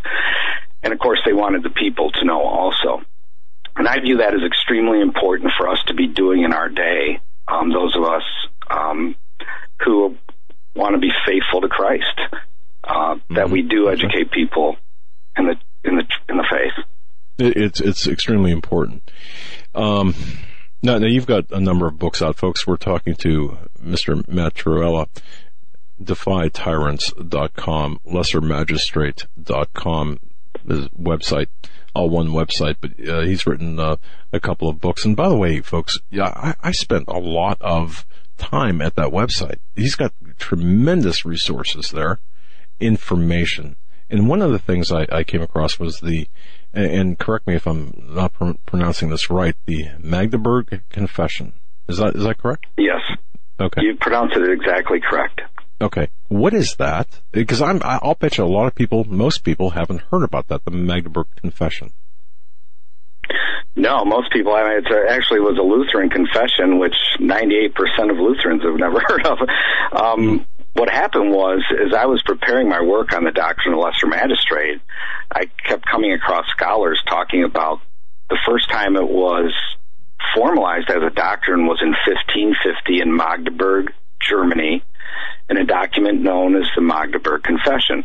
The doctrine itself had been practiced by men for thousands of years. You see it both within pagan nations, showing it's natural to man. You also see it throughout the Old Testament. John Knox wrote probably the best treatise on the doctrine of the lesser magistrate ever in 1558. He cited over 70 passages of Scripture in establishing the doctrine sound in the Word of God. I just wanted to read this Magdeburg Confession. I knew it was written in Latin. I knew it had been translated into German and sent throughout the Holy Roman Empire. And I just wanted to read it in English because I don't read Latin. I don't read German. So I spent 8 months talking to scholars, librarians, historians across America and Europe, trying to track down an English translation. Had several along the way tell me, I don't think there's ever been an English translation. Well, we determined there never was. And a friend of mine from Concordia University who has expertise in rare works actually tracked down a 1550 original in the Bavarian State Library in Munich, Germany. And then we had Matthew Colvin, who has a PhD in Latin and Greek literature from Cornell University, do the translation work. And George Grant wrote an introduction. I wrote a foreword. And we published it before I published my work because it's just a massively important work. It's the first time the doctrine of the lesser magistrate was formalized. We call it a doctrine because it's a doctrine established by Christian men in this Magdeburg Confession. I'm telling you, the story behind how the confession came about is just unbelievable itself.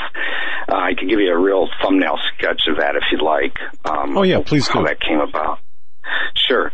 Well, in 1546, after Luther died, Charles V, Holy Roman Emperor, tried to re-Romanize all the Protestant lands and bring them back under Roman Catholic doctrine and rule. Well, most Lutherans went along with it. In fact, even Melanchthon went along with it, the heir apparent to Luther. He went along with it, but other Lutherans didn't go along with it. And some were exiled, some were actually executed. And but there was this one city who defied the empire. So it's a story about a city defying an empire, Magdeburg. And Magdeburg was no small city, 30-some thousand people, had the thickest walls in all of Germany, of any city. And their magistrates had sat under the pulpit of a man named Nicholas von Amsdorf for over 25 years. Now, Nicholas von Amsdorf, Martin Luther, and Peter Melanchthon were all best of friends way back from the time of the university when they were students in Wittenberg. And, in fact, Katie von Bora, before, Martin Luther was anything to her, she became his wife, of course, said there's only 2 men on the whole planet that I would ever marry, and that is either Nicholas von Amsdorf or Dr. Martin Luther. That's how highly she thought of Nicholas von Amsdorf. And Luther thought so highly of Nicholas von Amsdorf that when Magdeburg, Germany, became the first city in all of Germany to embrace the Reformation, he put Nicholas von Amsdorf in the pulpit there in the city of Magdeburg, Germany. That's how highly Luther himself thought of him. In fact, von Amsdorf was with Luther. You remember the story, how Martin Luther came back from being tried as a notorious heretic in Worms in 1521. And on his way back, Frederick the Wise, Elector of Saxony, directly under Charles V, under orders to arrest Martin Luther, instead exercised or demonstrated the doctrine of the lesser magistrate, and instead feigned Luther's arrest and put him in the castle there in Eisenach, the Wartburg Castle, and Luther translated the New Testament into German, actually united the German people for the first time. They had a common language instead of all these various dialects.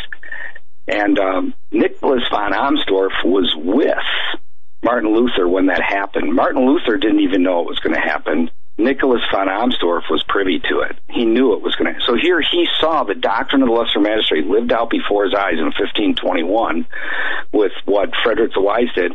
Here it is, 30 years later, and he says, we're not going along with this. And the magistrates defy the emperor, and Nicholas von Amsdorf and the 8 other ministers there in Magdeburg wrote this Magdeburg Confession to show from scripture and history that their magistrates were right to defy the emperor. So it's an unbelievably phenomenal document. If it hadn't been for the interposition of Magdeburg, Germany, probably the entire Protestant Reformation would have just been a little blip on the radar screen of history, because the city came under siege by Charles V, and they were under siege for 13 months, and they killed over 4,000 of Charles's men. 468 Magdeburgers were killed, but in the end, they won. In fact, the guy, Maurice of Saxony, who was leading the charge against the Magdeburgers under Emperor Charles V, turned against Charles V, and that's how the day was won, so that the Magdeburgers weren't defeated. So had they not interposed, likely the whole entire Protestant Reformation would have twilighted and ended right there. So you see how important this is, this doctrine of lesser magistrate. Absolutely. And this is almost like a call to arms, I guess, in a sense. In a sense, yeah. Their whole point at first, of course, was to do it bloodlessly, to interpose. And when you read the Magdeburg Confession, they told the emperor, we are the best of citizens. We're better than the guys who say they'll obey you, but they're just doing it for brown-nosing reasons.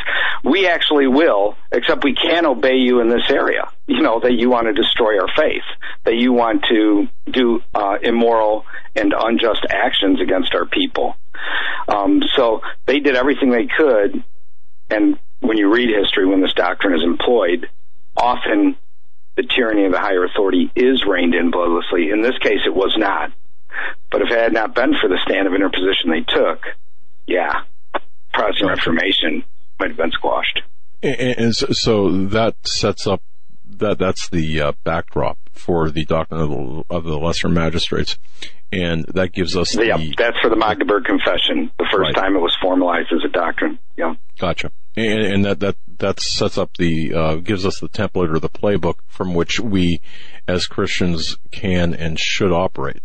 Our position, it gives us our position, the righteousness of our position. Okay, perfect. All right. Next hour, what I would really we'd like to get into is how we can apply everything that we've talked about into action, because people are looking for answers today. I'm looking for answers. Okay.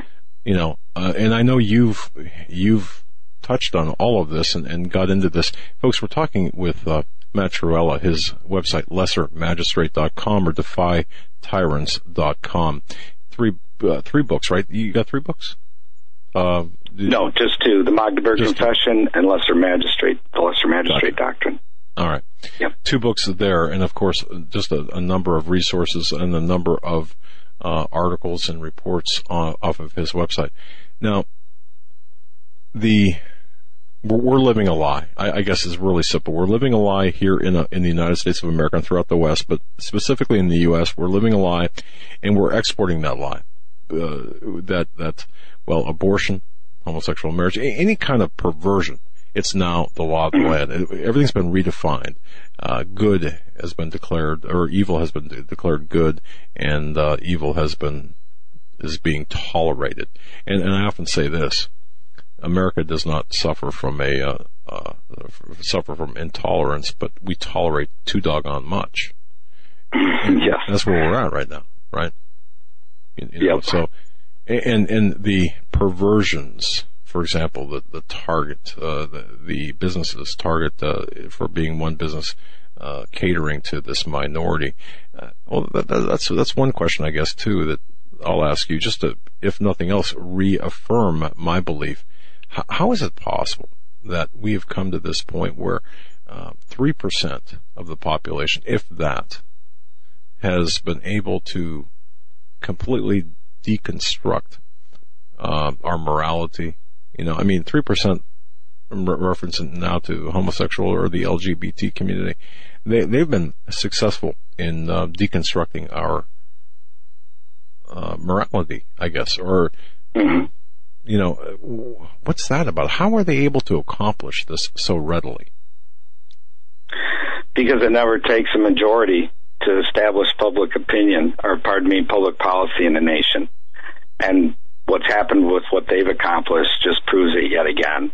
I learned a long time ago that the vast majority of men, 85% of them is what I think, will only care about three things their whole life: me, myself, and I. And as long as their materialism is there, their latest game to play, their latest sports show to watch, and their six-pack of beer, or their endless let's study the Bible but never act upon it Bible study, as long as all those things are there, yeah, they'll go along with anything. Just give them those few items and they're good to go. So it is always a small minority that establishes public policy in the nation. In fact, there's a sermon that I preach called A Theology of Guerrilla Warfare, which is at our website, defytyrants.com. Just go under sermons, and you can listen to the sermon there, where I go into this at length, pointing out both biblically and historically, God likes using small numbers of men to accomplish his purposes in the earth, and he does it over and over and over again. And so you don't need a majority. We don't need 51%, or anything like that. 3% is pretty big. It's pretty big. You even looked at, during the Revolutionary War, usually the Patriots had no more than 6 to 8% of the population in their corner. And the Brits had about the same in their corner. The vast majority, again, only cared about themselves. They didn't really care who ruled, as long as it was, it's all about me, myself, and I. And so the outcome of what a nation embrace regarding public policy is small. And unfortunately, we have amongst the pulpits in our country, as I talked about earlier, this entire endeavor to neutralize any Christians from being involved in the public realm. Well, once you remove all the good people from, matters of civil government, the void's going to be filled with purely wicked people, and they've imposed their worldview on the rest of the nation. That's how they've pulled it off. Absolutely correct. And when that 3% is so vocal that the other side is passive, and the other side is pacified, you get the results that we see today, the policies being changed by the slim minority. Folks, you're listening to Matt Torella. His website, lessermagistrate.com. Order his books, The Doctrine of the Lesser Magistrates and the Magdeburg Confession. Again, lessermagistrates.com. We'll be right back with Matt Torella after this short break on this edition of the Hagmann and Hagmann Report. Stay with us.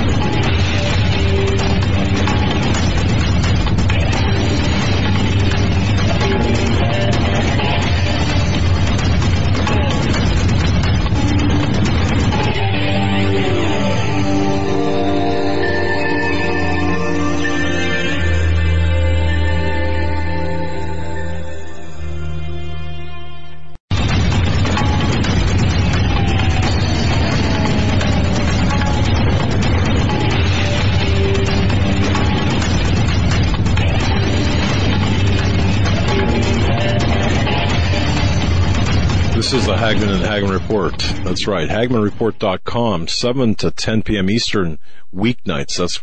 You can hear us every weeknight, 7 to 10 p.m. Eastern, right here on the Global Star Radio Network, Blog Talk Radio, BTR, and of course, live on YouTube. I want to thank each and every one of you for joining us. Thank you so much for your support, for your kindness, your emails, my goodness, your letters and cards that you've sent. Read them all. They're just tremendous. And thank you for everything you've done and being a part of our lives. Our guest, Mr. Matt Torella, his website, lessermagistrate.com, defytyrants.com as well. Two books referencing the Doctrine of the Lesser Magistrate and the Magdeburg Confession. Interesting. These are tools now to help us fight the perversion of our laws. Well, I shouldn't even say that. That's an incorrect statement. The perversion of the perception of our laws. Folks, let me ask you something here. As we prepare to saddle for battle, as we are saddling for battle, let me ask you, how are your preps doing? Have you checked your pantry lately? What about, your long-term storable food? Well, AmericanSurvivalWholesale.com is the place to go for long-term storable food. They've got some amazing buys right now. One of my favorites is the freeze-dried pineapple, 38 servings. Oh, is that good? I eat that right out of the can. And they've got some pretty hard to get items right now in their food supplies. Some pretty hard to get stuff here. But the Thrive brand that they've got, I don't think you'll find any better prices anywhere other than AmericanSurvivalWholesale.com. For example, right now, and this is something I'm looking at myself here. When I'm looking at my pantry, I'm looking at the what we're short on. Well, certainly the egg powder, for example. It's not that easy to get, especially the non-contaminated, if you will. Things like egg powder. How about mashed potatoes? 22 servings. Under $8 for a pantry size can or a large number 10 can. Absolutely. Just go to AmericanSurvivalWholesale.com and check out the Thrive brand products. The pancake mix, and all of these can be stored for well over 20 years, so you don't have to worry about food spoilage. This is your answer to survival preps. AmericanSurvivalWholesale.com. That's AmericanSurvivalWholesale.com. Getting back to our guest, Mr. Torella, I'm going to thank you so much for holding over with us, and thank you for your time and getting this information out, because we really have a problem in this country and we're exporting the problem to all across the West. How in the world do we address it? We've got to saddle, in my words, we've got to saddle for battle. We've got to push back. We've got to look out for the rights of the preborn, describe them. We've got to stop the madness. We've got to stop this putting our children in harm's way, where we've got potentially using the same facilities, shower rooms, as our young daughters, young sons, and grandchildren. This is madness. What do we do? Help us map this out, how we can fight this madness and tyranny. And by the way, I just want to say one thing before you answer this question, because this really tripped my trigger, folks. When I saw the reference by this intellectually bankrupt individual out there saying, America, you're still free. You still got the First Amendment. You still got your guns. You're not under tyranny. Okay. Really? I don't know what your definition of tyranny is. Now, stop me, because I'm going to go on a rant here. So, but what do we do, Mr. Torella? What do we do? How do we fight this? Well, one of the things we have to do is engage our magistrates at the state, county, and local level. And that's one of the things that's been good about this doctrine, as people have been learning about it. They've begun to do exactly that. You have to make relationship with these men and women. You have to sit down with them and explain this doctrine to them. And, we have other helps that you can give. Some people don't like to read. We live in that culture. We have little videos available at our site, 2 to 3 minutes long, that go over the main tenets of the doctrine, if that works better. And and then, of course, the book itself really engages. But what I found is there's a lot of people out there who are magistrates who love to talk about political theory. They love to talk about how our government's out of control, it's too big, we need to limit it, this is what I'm for. And then when you ask them, so how exactly do you see that taking place, they're kind of like stunned. And then when you tell them, well, you actually have a blueprint on how that can be accomplished, it's called the Doctrine of the Lesser Magistrate. Here's how it unfolds here in the United States regarding what our founders established regarding a true federalism. oh, then it's totally crickets. They love to talk about theory all day and, the slogans that get them votes, but when it comes to actual application, they don't want to talk about that. So there's those kinds of guys out there. But at the same time, I got to tell you, if you ask my family, I'm one of the most pessimistic people on the planet. They can't believe how encouraged I've been over the last year and a half as I've traveled around. I've been invited into 11 states now to talk to the Attorney General, to legislators. I preached a sermon to legislators in Montana, to talk to lieutenant governors, to talk to governors' men. They invite me in. I didn't solicit any of it. They've heard about this from somebody, and they want to learn about it. And the reason they want to learn about it is they realize we have a federal government that's totally out of control, and it has to be reined in. And so they want to see what the doctrine teaches, how it could practically be applied in our day. And they want to know, what's the federal beast going to do if we interpose, if we defy them? And we do know some of the things they'll probably do, but we can't know everything. Sure. So the main thing is to try to set policies and establish yourself prior to interposing so that you can mitigate the response of the federal beast against your interposition. But here's what the first thing I tell all of them is I tell them, before we get into what we can do in regards to actual application of interposition, first I want to tell you what will happen if you don't do anything. If you don't interpose, exactly.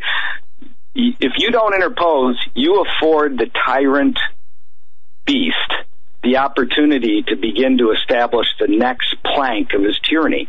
And that's what this federal government has been doing for decades now, because everybody just keeps backing up, stepping back, retreating step by step, and the federal beast takes the ground.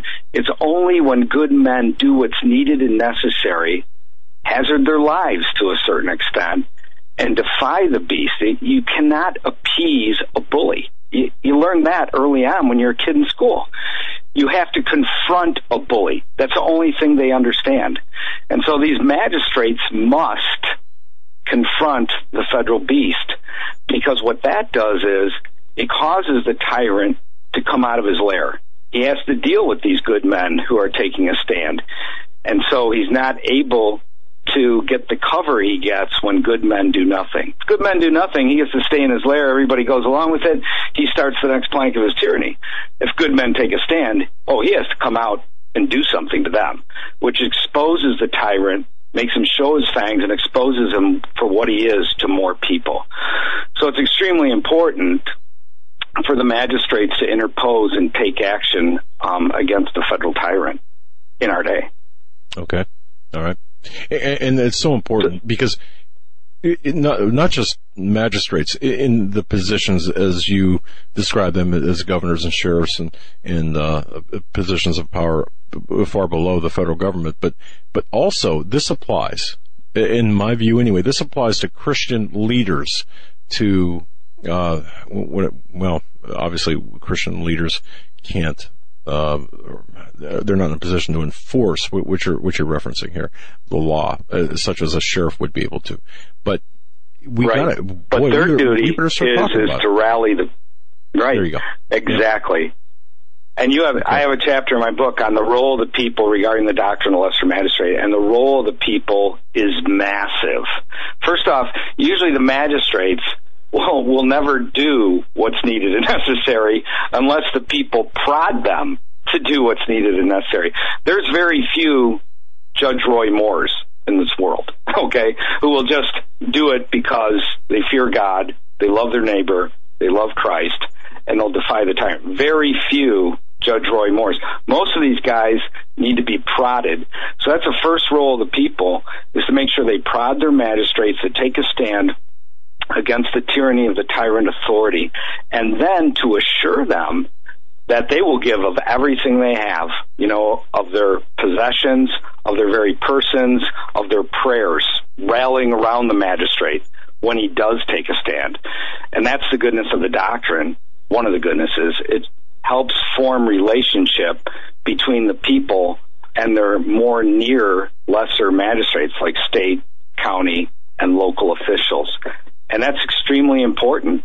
They need to know, and I talk to magistrates all the time, they'll tell you how much they hear from the wicked people and how they rarely ever hear from the good people.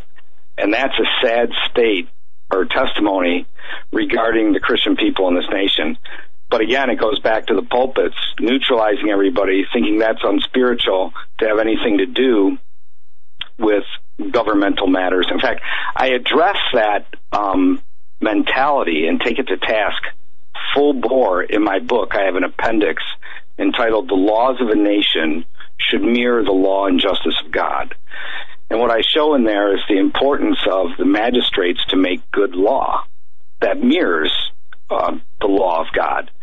Because if the magistrates make law which is contrary to the law of God, what it does is it gives people the opportunity to ignore or to justify their sin.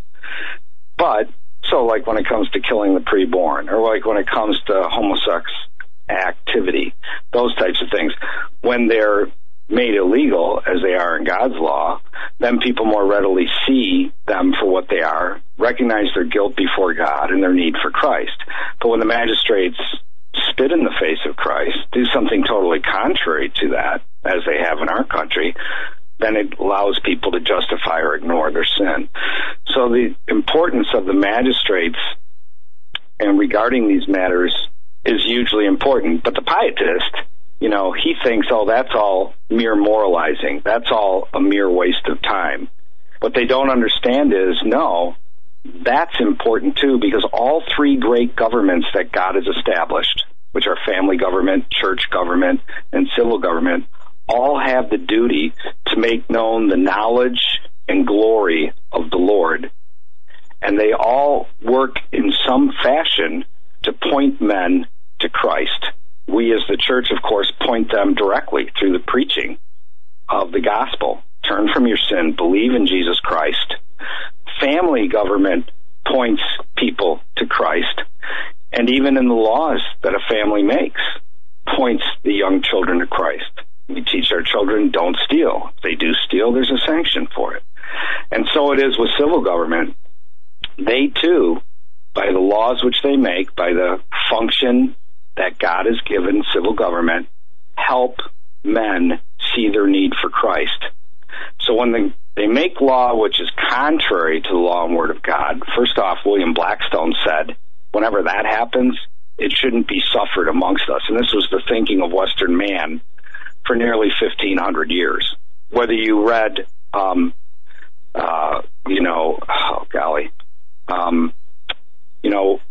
John of Salisbury in the 12th century, or you read William Blackstone in the 18th century, they all pointed to God's law as the higher law of which all men are accountable and all governments of men are accountable. So Blackstone, who is the most cited legal scholar by America's founders, said that whenever law is made contrary to the law of God, it should not be suffered amongst us. But unfortunately, the Christians have totally abandoned the field, and so they're not involved in the political process, which is extremely important when it comes to the doctrine of the lesser magistrate, because again, you must rally your magistrates. I start out my book, if I could, with a story about Governor Publius Petronius. And in 39 AD, Caligula was the emperor at the time. If you know anything about him, he's like tyranny personified. And he got ticked off at the Jews. And so he decided that he was going to get a statue of himself made and placed in the temple there in Jerusalem. So he made a law of the emperor, sent it to Governor Petronius, who was the governor of Palestine at the time, and ordered him to make the statue and place it in the Jewish temple. Well, Governor Petronius had the statue made and planned on having it placed there. The Jews got wind of it, and the Jews went to Governor Petronius and said, don't do this. This is immoral. We cannot live in peaceful coexistence with this desecration of our temple. Don't obey the law of the emperor. He responded by saying, well, I'm going to obey because I want to live. Well, these Jews weren't like your average good American who wrote his one letter and, oh, well, it didn't change. I'm back to my materialism. No, these people didn't go home. They actually ignored their fields, which needed planting at that time. In fact, more and more of them kept coming they reached the numbers of, according to Josephus, of 30,000 men, women, and children demonstrating before the governor, remonstrating before him, saying, don't do this. He even removed himself from Ptolemy, where he was, over to Tiberias. They followed him there, and they laid their necks down before him and said, kill us now. It's better that we be dead than the emperor put his statue in our temple. Well, finally, Governor Petronius, from the prodding of the people, relented. And he gathered them, called them to where he was. 12,000 Jews showed up. And there was about 12,000 Roman legion soldiers there when they arrived at the arena where Governor Petronius called them. So they didn't know what was going to happen. They were like, oh, wow, are we going to get killed here or what? And Governor Petronius stood up.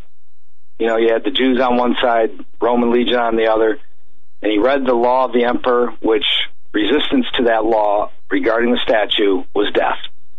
And then he rolled it up, and he walked out and stood, showing his interposition, stood between the Roman legions and the Jews, and declared that he would not obey the law of the emperor, and that he would send word to the emperor exhorting him to rescind his law. Well, he did that, and when Emperor Caligula got the letter from Governor Petronius, he, of course, was outraged in good tyrant fashion, and he sent word by ship back to Governor Petronius to kill himself. Well, in God's providence, 2 weeks later, Caligula's Praetorian Guard assassinates him. And fortunately for Governor Petronius, the ship carrying word for him to kill himself arrived after the ship carrying the news that the emperor had been assassinated. And the statue never was placed in the temple. It's a great story of the doctrine of the lesser magistrate, and it shows how important the people are. So what you brought up about the clergy, oh yeah, they are massively important. In fact, I'll tell you this, there's more clergy, there's some magistrates that are getting this. Just this last week, I received an email from a man, and he wants 1,000 of my books. 1,000. Okay, that's pretty phenomenal. To put in the hands of pastors. So I call him up. I find out that he's a legislator in a certain state. I'm not going to tell you what state it was. And the governor of the state is going to start holding meetings in his mansion, inviting all the pastors of the state to come. If you know anything about pastors, oh, I get to go to the governor's mansion. Oh, yeah, they'll go. Yeah, they'll be there. And they want to put my book into the hand of every pastor that comes to these series of meetings that they're going to hold. Somebody in this governor's entourage gets it, and he understands the importance of the people and the importance of the clergy understanding this doctrine in order to see interposition accomplished. So I think things are building. There's nobody controlling the strings at one point. This is totally decentralized. I'm astounded. People send me stuff all the time, people writing on the doctrine, pastors preaching on the doctrine, people holding meetings teaching others about the doctrine, people putting the book into libraries and on and on. It's just really amazing to watch. And I don't look at the majority of the people who are doing nothing. I don't. I look at the handful of people who are doing something. Because, again, we don't need a majority in order to see things change in our nation, nor will we ever have a majority in that regard. That's true. So I'm very encouraged. Sadly, we have the numbers. We could win simply on the numbers or by the numbers because of, we outnumber them. But you're right. It's not gonna happen. And now, okay, so and the practical application of this, because we talk, people will say, well, you guys talk a great talk, but what have you done? And I'm kind of results oriented to some extent with respect to, we can only do so much, but I also look at the results. Case in point, for example, the Center for Medical Progress, when they went in to expose the sale of baby parts, allegedly, I guess I have to say that, with all this lawfare that's going on, allegedly at Planned Parenthood, when the Center for Medical Progress went in there and exposed this, a year ago, this past July. This is a good thing, but it just amazes me to see the inactivity. Well, I guess I'm kind of going where you said, I don't pay attention to those, but Planned Parenthood was exposed a year ago, this past July, allegedly selling baby parts by the Center for Medical Progress. But what do we do? What can we do to further, help me out here. What can we do to continue that fight? Ow. See that? You know what? And ladies and gentlemen, we're going to get the call back. That was Matt Chiarella that dropped off here. But isn't it interesting? And people may say, well, it just happens, I don't believe in coincidences. And, anymore. I don't believe in coincidences. We're talking about a very volatile issue. Remember the picture with Hillary Rodham Clinton holding the hands with the Planned Parenthood director saying, yes, we won. It's a victory. We're talking about a hot button issue here with respect to Planned Parenthood, Hillary Clinton, especially in this election cycle. Yeah, so, and that's back. All right. Sorry about that, brother. Sure. It's interesting, but what can we do to further, to advance this? I want to go to my sheriff and say, look, if there was a Planned Parenthood facility, for example, in our county, I'd want to go to the sheriff and say, you know what? There's murders taking place over here. Close them down. Use your ability as a lesser magistrate, as a sheriff, to close Planned Parenthood down. There's murders taking place over there. But exactly. Would that work? Oh yeah. Does it work? I'm telling you, it's so important. Like people say, well, Joe Smith over here already talked to the sheriff. Why should I talk to him about this? Because he needs to know how there's more than just Joe Smith who understands this doctrine and expects him to apply it. Gotcha. He needs to see more and more people coming and talking to him. So I always tell people that, if there's 20 of you, all 20 of you make separate appointments going. He needs to hear it over and over again. Here in my own county, believe it or not, they actually asked me to present the doctrine of the lesser magistrate, and they invited the public in.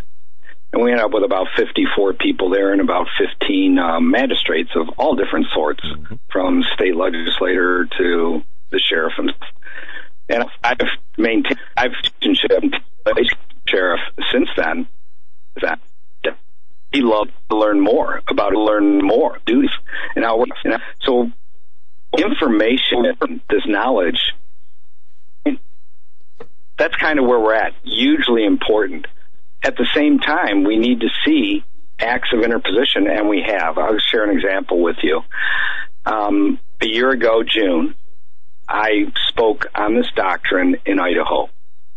2 legislators showed up there, and 2 legislators they were broadcasting it. And the sheriff wouldn't come. He thought, oh, that's too radical. So he didn't come. Well, get this, just 7 weeks later, a Vietnam veteran was having his guns seized by the federal government because they said he was economically irresponsible to have gun ownership. And this, as I found out, is something they've been doing to veterans around the country. Not just the mind, but their economic situation. They're taking their guns away. Well, this legislator who just learned the doctrine of lesser magistrate 7 weeks earlier, she contacts another legislator. They contact the sheriff. And 2 state legislators, the sheriff, and about 90 people stood in front of this man's house. And this, you can Google it. This is a big news story in Idaho. And then finally, after about 3 hours, the feds sent some lackey out there who said, okay, we won't take his guns today. And they were able to subsequently, after that, work things out so that the federal government never did seize this Vietnam veteran's guns. So there's practical application in the immediate right there. you know, and I could share a few other stories with you too, if you like. I love that victory. That's a victory. Absolutely. Absolutely. We're coming up against the break. Our guest is Matt Trewhella. His website is lessermagistrate.com. You can go there, bookmark his site, check out the resource material, listen to sermons, other interviews, or buy his books, The Doctrine of Lesser Magistrates. And you can download, Joe, a handout, what do you call it, a leaflet from that under resources. Yeah, you go into resources. There's a number of interesting resources. I'm on the page right now, 3 pages of it. And hand them out to your pastor, hand them out to your sheriff. Do what Matt is saying. We'll be right back, folks, with our final segment after this.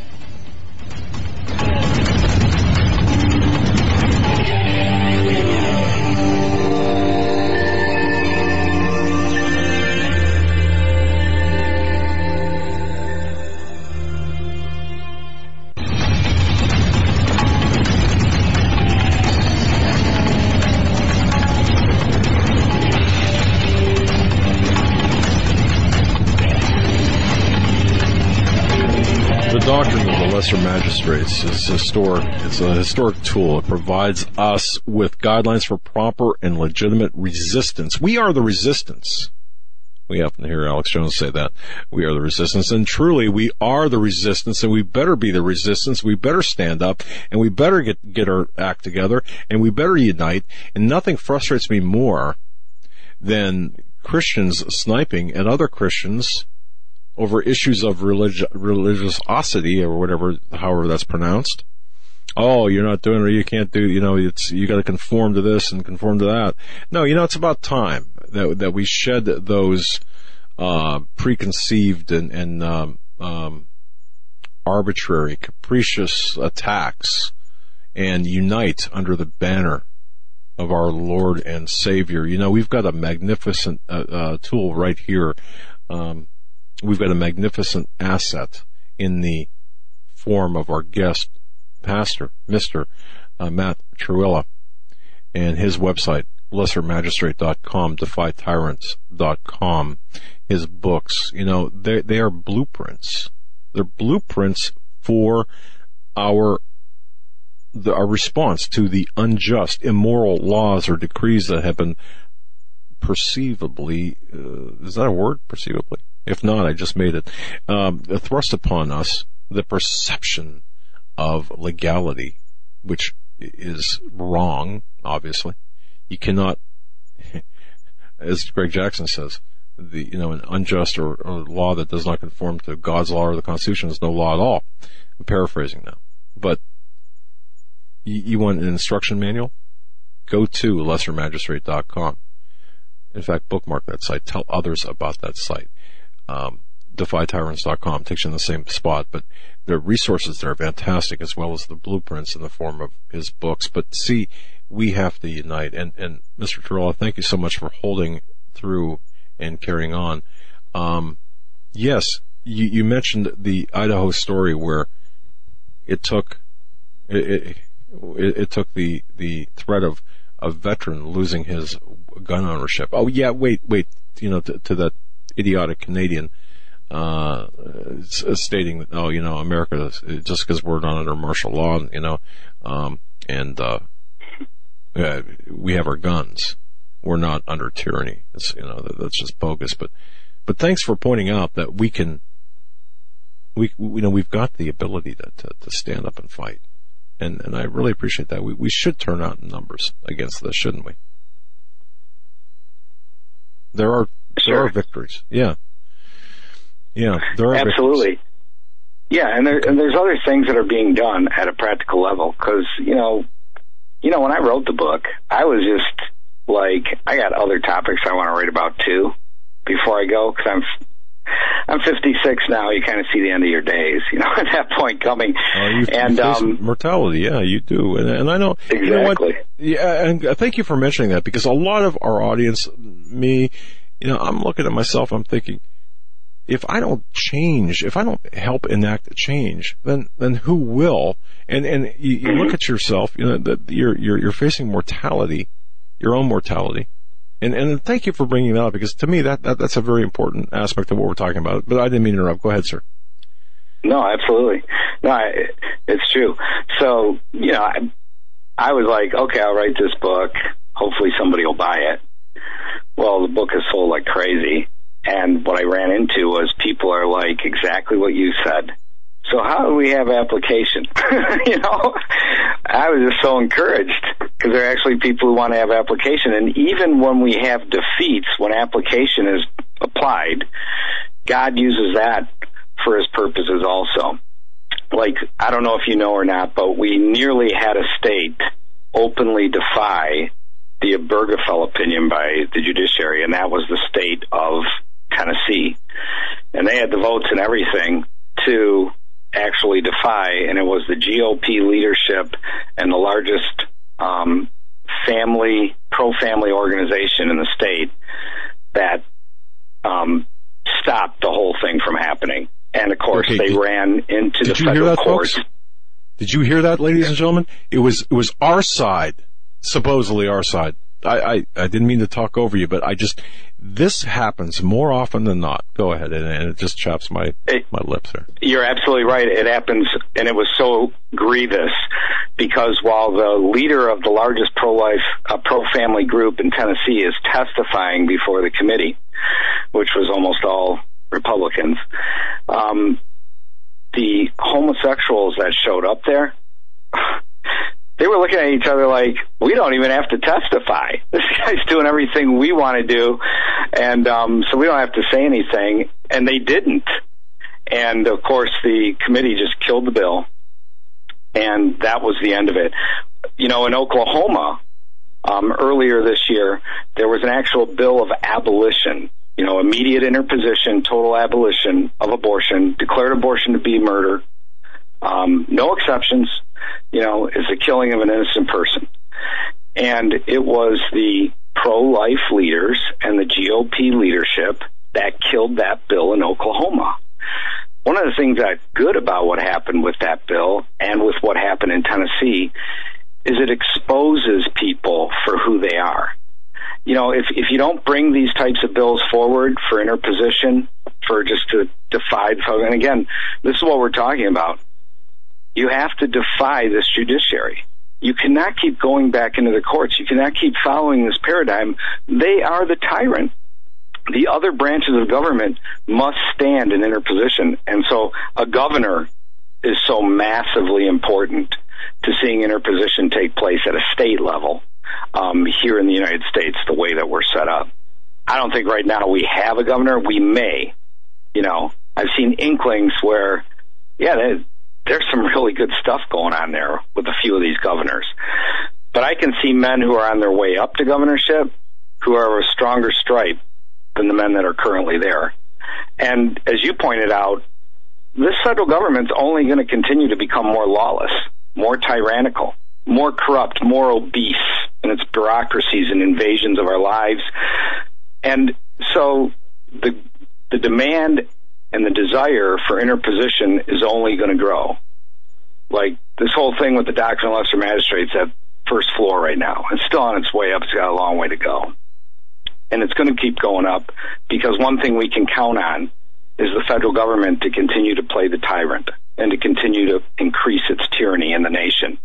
And like I said before, men will forbear, but it comes to a point where they no longer can, where they no longer can act indifferent toward the unjust or immoral or unconstitutional actions of their federal government, and they must get involved. And we're reaching that point, and it's very encouraging to see. So even in the midst of our failures to see application, there's still goodness that comes from it. It exposes people. If they go to our website, they can read the history on what happened in Tennessee. They can read the history of what happened in Oklahoma. In fact, they can actually see the leader of the pro-life movement that helped kill the bill of interposition, total defiance of Roe v. Wade. They can actually watch him in a radio interview, and they can actually watch him in an interview in the hallway. Those little videotapes of those two interviews did more to help people understand that, so often it's quote-unquote the people on our side that kill anything that's meaningful to see actual change. We, earlier this year, we were talking with the fellow radio show host, Josh Tully, and he was talking about, marriage and how, the people in the church really, screwed up in the first place by asking our government to define marriage, therefore opening the door for them to place the restrictions and do the changes that they had done, saying that if they never would ask the government itself to define marriage, that it would not have come to this, at least not in the way that it did. And Matt, I want to get your opinion on this. This is something that's been developing in the news the last few weeks and even just the last few days. The transgender laws in North Carolina. The state has not conformed to what the Obama administration, how it wants to conform to the transgender bathroom laws. So now they're going in and they're taking away the College of North Carolina's ability to play in the NCAA tournament, as well as other sports. And they're going after, the state's universities, and other, big revenue generating areas that have nothing to do with the law of the land or the people who create or accept the laws. How is this going to play out? Yeah. Well, we could talk, too, about the collusion and the complicity of corporate America with so much of this evil. Because talking to the magistrates, like in North Carolina and Mississippi and Georgia and other places like that, every time they make any law regarding these matters to try to mitigate what the federal beast is doing, the corporations threaten to remove all kinds of money from the states. So that's another thing that has to be addressed, is the complicity of corporate America with this evil here in America. But I sit and watch. I mean, I'm not just sitting and watching, but I watch and wait, because one of the things I've noticed from my reading of history is something happens and God uses it for good. It's a spark. And everything that's gone on before is needed and necessary, even if it ended in failure, even if there was no major victories or anything along the way. All of a sudden something happens and everything is turned upside down overnight. I wrote an article on this called The Straw That Broke the Camel's Back. We'll see if this whole reach by this federal government, because this is their latest tyranny, is what they're doing regarding transgenderism. Because when you look into the cases, it isn't like this is a man who became a woman physically and now wants to go in the woman's bathroom or vice versa. These are people who are still like fully a man who just thinks he's a woman and wants to go in the woman's bathroom. But they hide it behind this whole transgendered idea, and it leaves people to thinking that, oh, this is just, of course, the guy went and did that, he looks like a woman now. No, that isn't the case at all in the vast majority of these cases that have come before the courts. So you sit there and you wonder, at what point will there be actual resistance, actual defiance? And I really believe that once we see one state defy, you're going to see more states join in to the resistance. I really believe that, just from my travels and talking with people.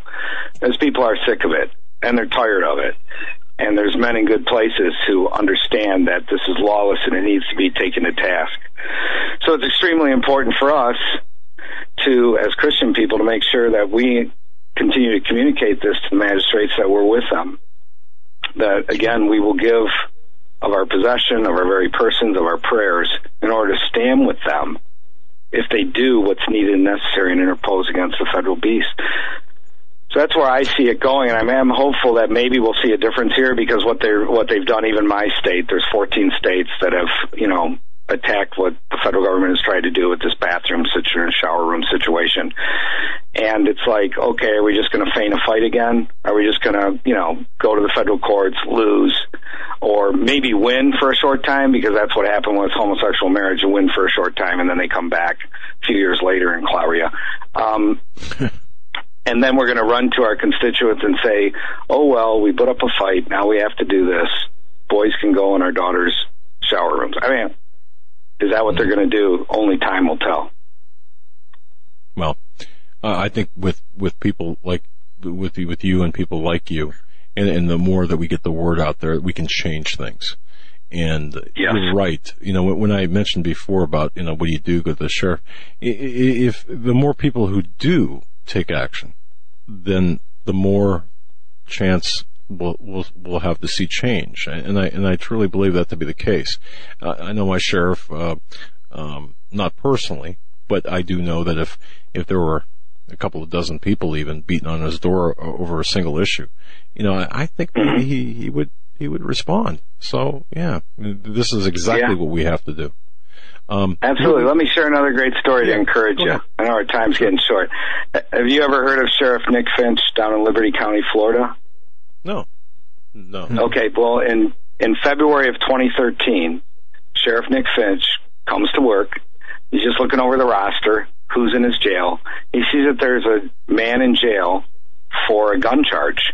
He reads the statute of the gun charge, and his response is, that's an infringement. That statute is an infringement of that man's Second Amendment rights.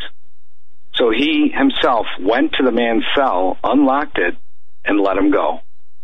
Well, 3 months later, agents show up from the Florida Attorney General's office and from the local, his same county, Liberty County's district attorney's office, and they arrest him and charge him with 3 counts of malfeasance in office. He's now looking at years in prison, and the governor removes him from office.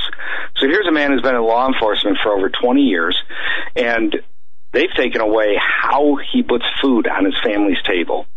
And he's looking at literally years in prison. Well, the people didn't respond by simply saying, well, gee, I hope that works out okay for good old Sheriff Finch. They actually rallied outside the jail with nearly 200 people that very night. And then they held subsequent rallies, sometimes in the thousands after that, and they gathered thousands of signatures on behalf of Sheriff Finch.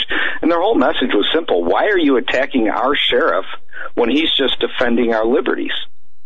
Well, in October of 2013, they had the trial. It was 3 days long. And it took the jury only 1 hour to find him not guilty. And I watched the news coverage of when he came out of the courtroom. Now, this is a strong man, but he openly wept. You can only imagine the pressure that was on this man. I mean, that was the end of his career, how he was going to provide for his family, years in prison. That's what he was up against. But it's a great story of the doctrine of the lesser magistrate in action. The magistrate interposes against bad law, and the people rally around him and support him in what he's doing, and the outcome was awesome. He was found not guilty. 3 hours after he was found not guilty, the governor reinstituted him in his office there as sheriff. I believe he's still the sheriff of the county to this day. Interesting. We got about 10 minutes left in the broadcast, Mr. Torella. Is there anything that you want to hit on or revisit before? Yeah, if I could. Just the importance of our families. We live in the midst of a country where you don't have a government that's going to support you in any virtues, regarding being a man, being a woman, being a husband, being a father, being a wife, being a mother. In fact, they've created policy in this country to destroy all that. No-fault divorce, and then the phalanx of bureaucracies they've created to invade our domestic affairs, seize our children, on a mere allegation and those types of things. It's obscene what they've done to destroy family in America. And the reason they've done it, and they've done it by design, is because every good statist knows that in order to strengthen the state, you have to weaken the family. And so they've, through law and policy in this country, by design, have weakened the family, totally emasculated men. I go out on the campuses and I stand out there and raise my voice and say, how many of you young guys know what your purpose is as a man? And I'm not kidding you, it's like deer in the headlights. That's like a question they've never, of course they live in a society that never wants them to think about those things, that does everything to blur to the distinctions between males and females. And so then I go into my little sermonette about how God's created you to be a provider, a protector, and a priest. And man, they get quiet. You can see it's still down there somewhere, even though this country's done everything it's going to push it into oblivion.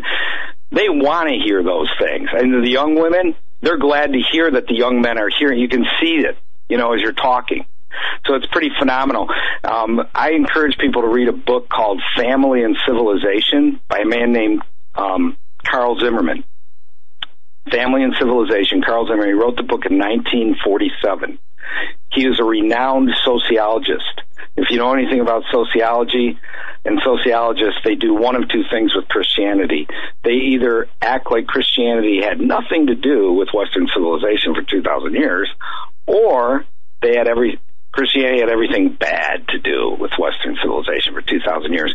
Well, Zimmerman wasn't a Christian. He was just an honest man. And he shows in his book so much good that Christianity brought to Western civilization. And in his work in 1947, he stated that America would soon see divorce for any reason or no reason at all, which of course we got with no-fault divorce, late 60s, early 70s, that we'd soon see legalized abortion, which of course 1973, and that we'd soon see rampant homosex in our nation. Need I say more? He said that in 1947, and he based that on his studies of the Greek and Roman civilizations and the French and Bolshevik revolutions, along with other smaller societies and cultures. And he said, this is the demarcation line which brings nations or civilizations to their end, empires into the ground. He said this, he said, it's when the people no longer want to have children. And he said, I don't mean by that they only want to have zero. He said, although there are those. He said, what I mean by that is they only want one or two. And he showed how from the time the Greeks didn't want to have children till they fell to the Romans was 150 years. And from the time the Romans didn't want to have children till they fell to the Germanic hordes was nearly 400 years. Well, America has been in a steep decline for the last 150 years in regards to how many children the average couple has. In fact, last year it was 1.88. Demographers say you need 2.10 just to replace yourself. And what drives it is men's desires to imbibe upon materialism and ease. And he said the reason that's the demarcation point when people no longer want to have children, that marks the demise of a nation or a civilization, he said, is because when men want to be husbands and fathers and women want to be wives and mothers, it produces within people virtue. But when men don't want to be husbands and fathers and women don't want to be wives and mothers, it produces within people vice. So anyways, I actually use this book because I've counseled over 400 couples as a pastor, and hardly any from the church I pastor. People like to go to another pastor rather than their own pastor when they're having trouble in their marriage, and word spreads that you do pretty good with that. And I use this book for the last 6 years now with couples who are having trouble in their marriage, because what it does is it pulls you out of our present milieu. Because we live in a culture that does everything it can to belittle, to demean marriage and family in this country. I mean, decriminalize adultery, divorce for any reason or no reason at all, homosexual marriage. Come on. That's all designed to belittle and demean marriage, to make us think that it's not what it should be held in, in regards to how we look at it. And so what it does is it pulls them up so they look at marriage and family over a 2,500-year period. In the history, if you love history, you won't be able to put the book down. You might want to pass up the first 50 pages where he's talking about how he does all his research and stuff and just get into the history. But once you get past page 50, you'll be hooked. And great. So it's a phenomenal work to help people to understand their importance and the importance of keeping your family. While the whole world's crashing around you, you want to keep your family strong. You want to keep your relationship with your spouse good, with your children good, band them together in Christ so that they stay true to Him and, you don't collapse to all the pressures around you to destroy your family. Got it. Mr. Trella, thank you so very much for being a part of our program. My goodness. Your books, your resources at your website, lessermagistrate.com, the information which you provided tonight on this broadcast, just invaluable tools to assist us in our fight against the perversions, the redefinitions, and the lawlessness that we face. just want to say God bless you. Yes. And we really wish you, our prayers are with you, and we wish you well. We know that you're going to be, well, you're at the tip of the spear in this fight, and we want to elevate your product, your books and your resources, Doctrine of Lesser Magistrates, to really bring us forward to get us victory. Man, it's great. Thank you. Well, thank you so much. I really appreciate that. And I want to thank you for the time to talk to your listeners. It was a great blessing to me. So thank you very much. God bless, my friend. Thanks for coming on. God bless you. Well, you know what, folks? That, to me, listening to this, and I don't know, no one should really say, well, how can we fight this? Because, the mantra, the false mantra that you can't fight City Hall, this Tavistockian product, you can't fight City Hall, that's not true. Now we can. I mean, we always could, but now we know how. It's through this Doctrine of Lesser Magistrates. And don't forget, Greg Jackson has talked about this a lot, as others, including Coach Dobmeyer. Any law that is contrary to God's law or the Constitution is no law at all. And that's right. And judicial supremacy, it's a lie. And we have the ability to change things through this. That's it. I mean, there you have it. So, good. Now, don't forget, tomorrow night we have Augusto Perez coming on. He's not only going to be coming on to talk about some of the more prophetic and spiritual things happening in the world, the geopolitical situation from the Middle East to domestically here in this country. He's got a conference coming up. It's the Light in the Darkness Conference. And folks, you can go to his website, theappearance.com. That's theappearance.com. And go under, if you want the information on the conference, go under the category notifications. And I'm sure it's under a few others. And there's a PDF you can download, or you can just go to the page, and it gives the details there. It's the Light in the Darkness Conference, October 7th, 8th, and 9th. And this is at the Lighthouse Christian Center in Mayo, Florida. Mayo, M-A-Y-O, Mayo, Florida. And register for that conference, as Augusto does this frequently, and he has a fivefold ministry, and he is always doing his best to reach those who are interested and willing to be moved in this time through his ministry. Again, that's Light in the Darkness Conference, October 7th, 8th, and 9th, and he will be our guest tomorrow. Again, his website is theappearance.com. And if you didn't see who we had on this week, on Monday, oh goodness, who was on Monday? Jonathan Kahn was on Tuesday, followed by Stan Dale. Yesterday we had Anthony Patch and Doug Woodward. Coach Dave was on Monday, that's right. I don't know, it seems like Monday was a whole week ago already.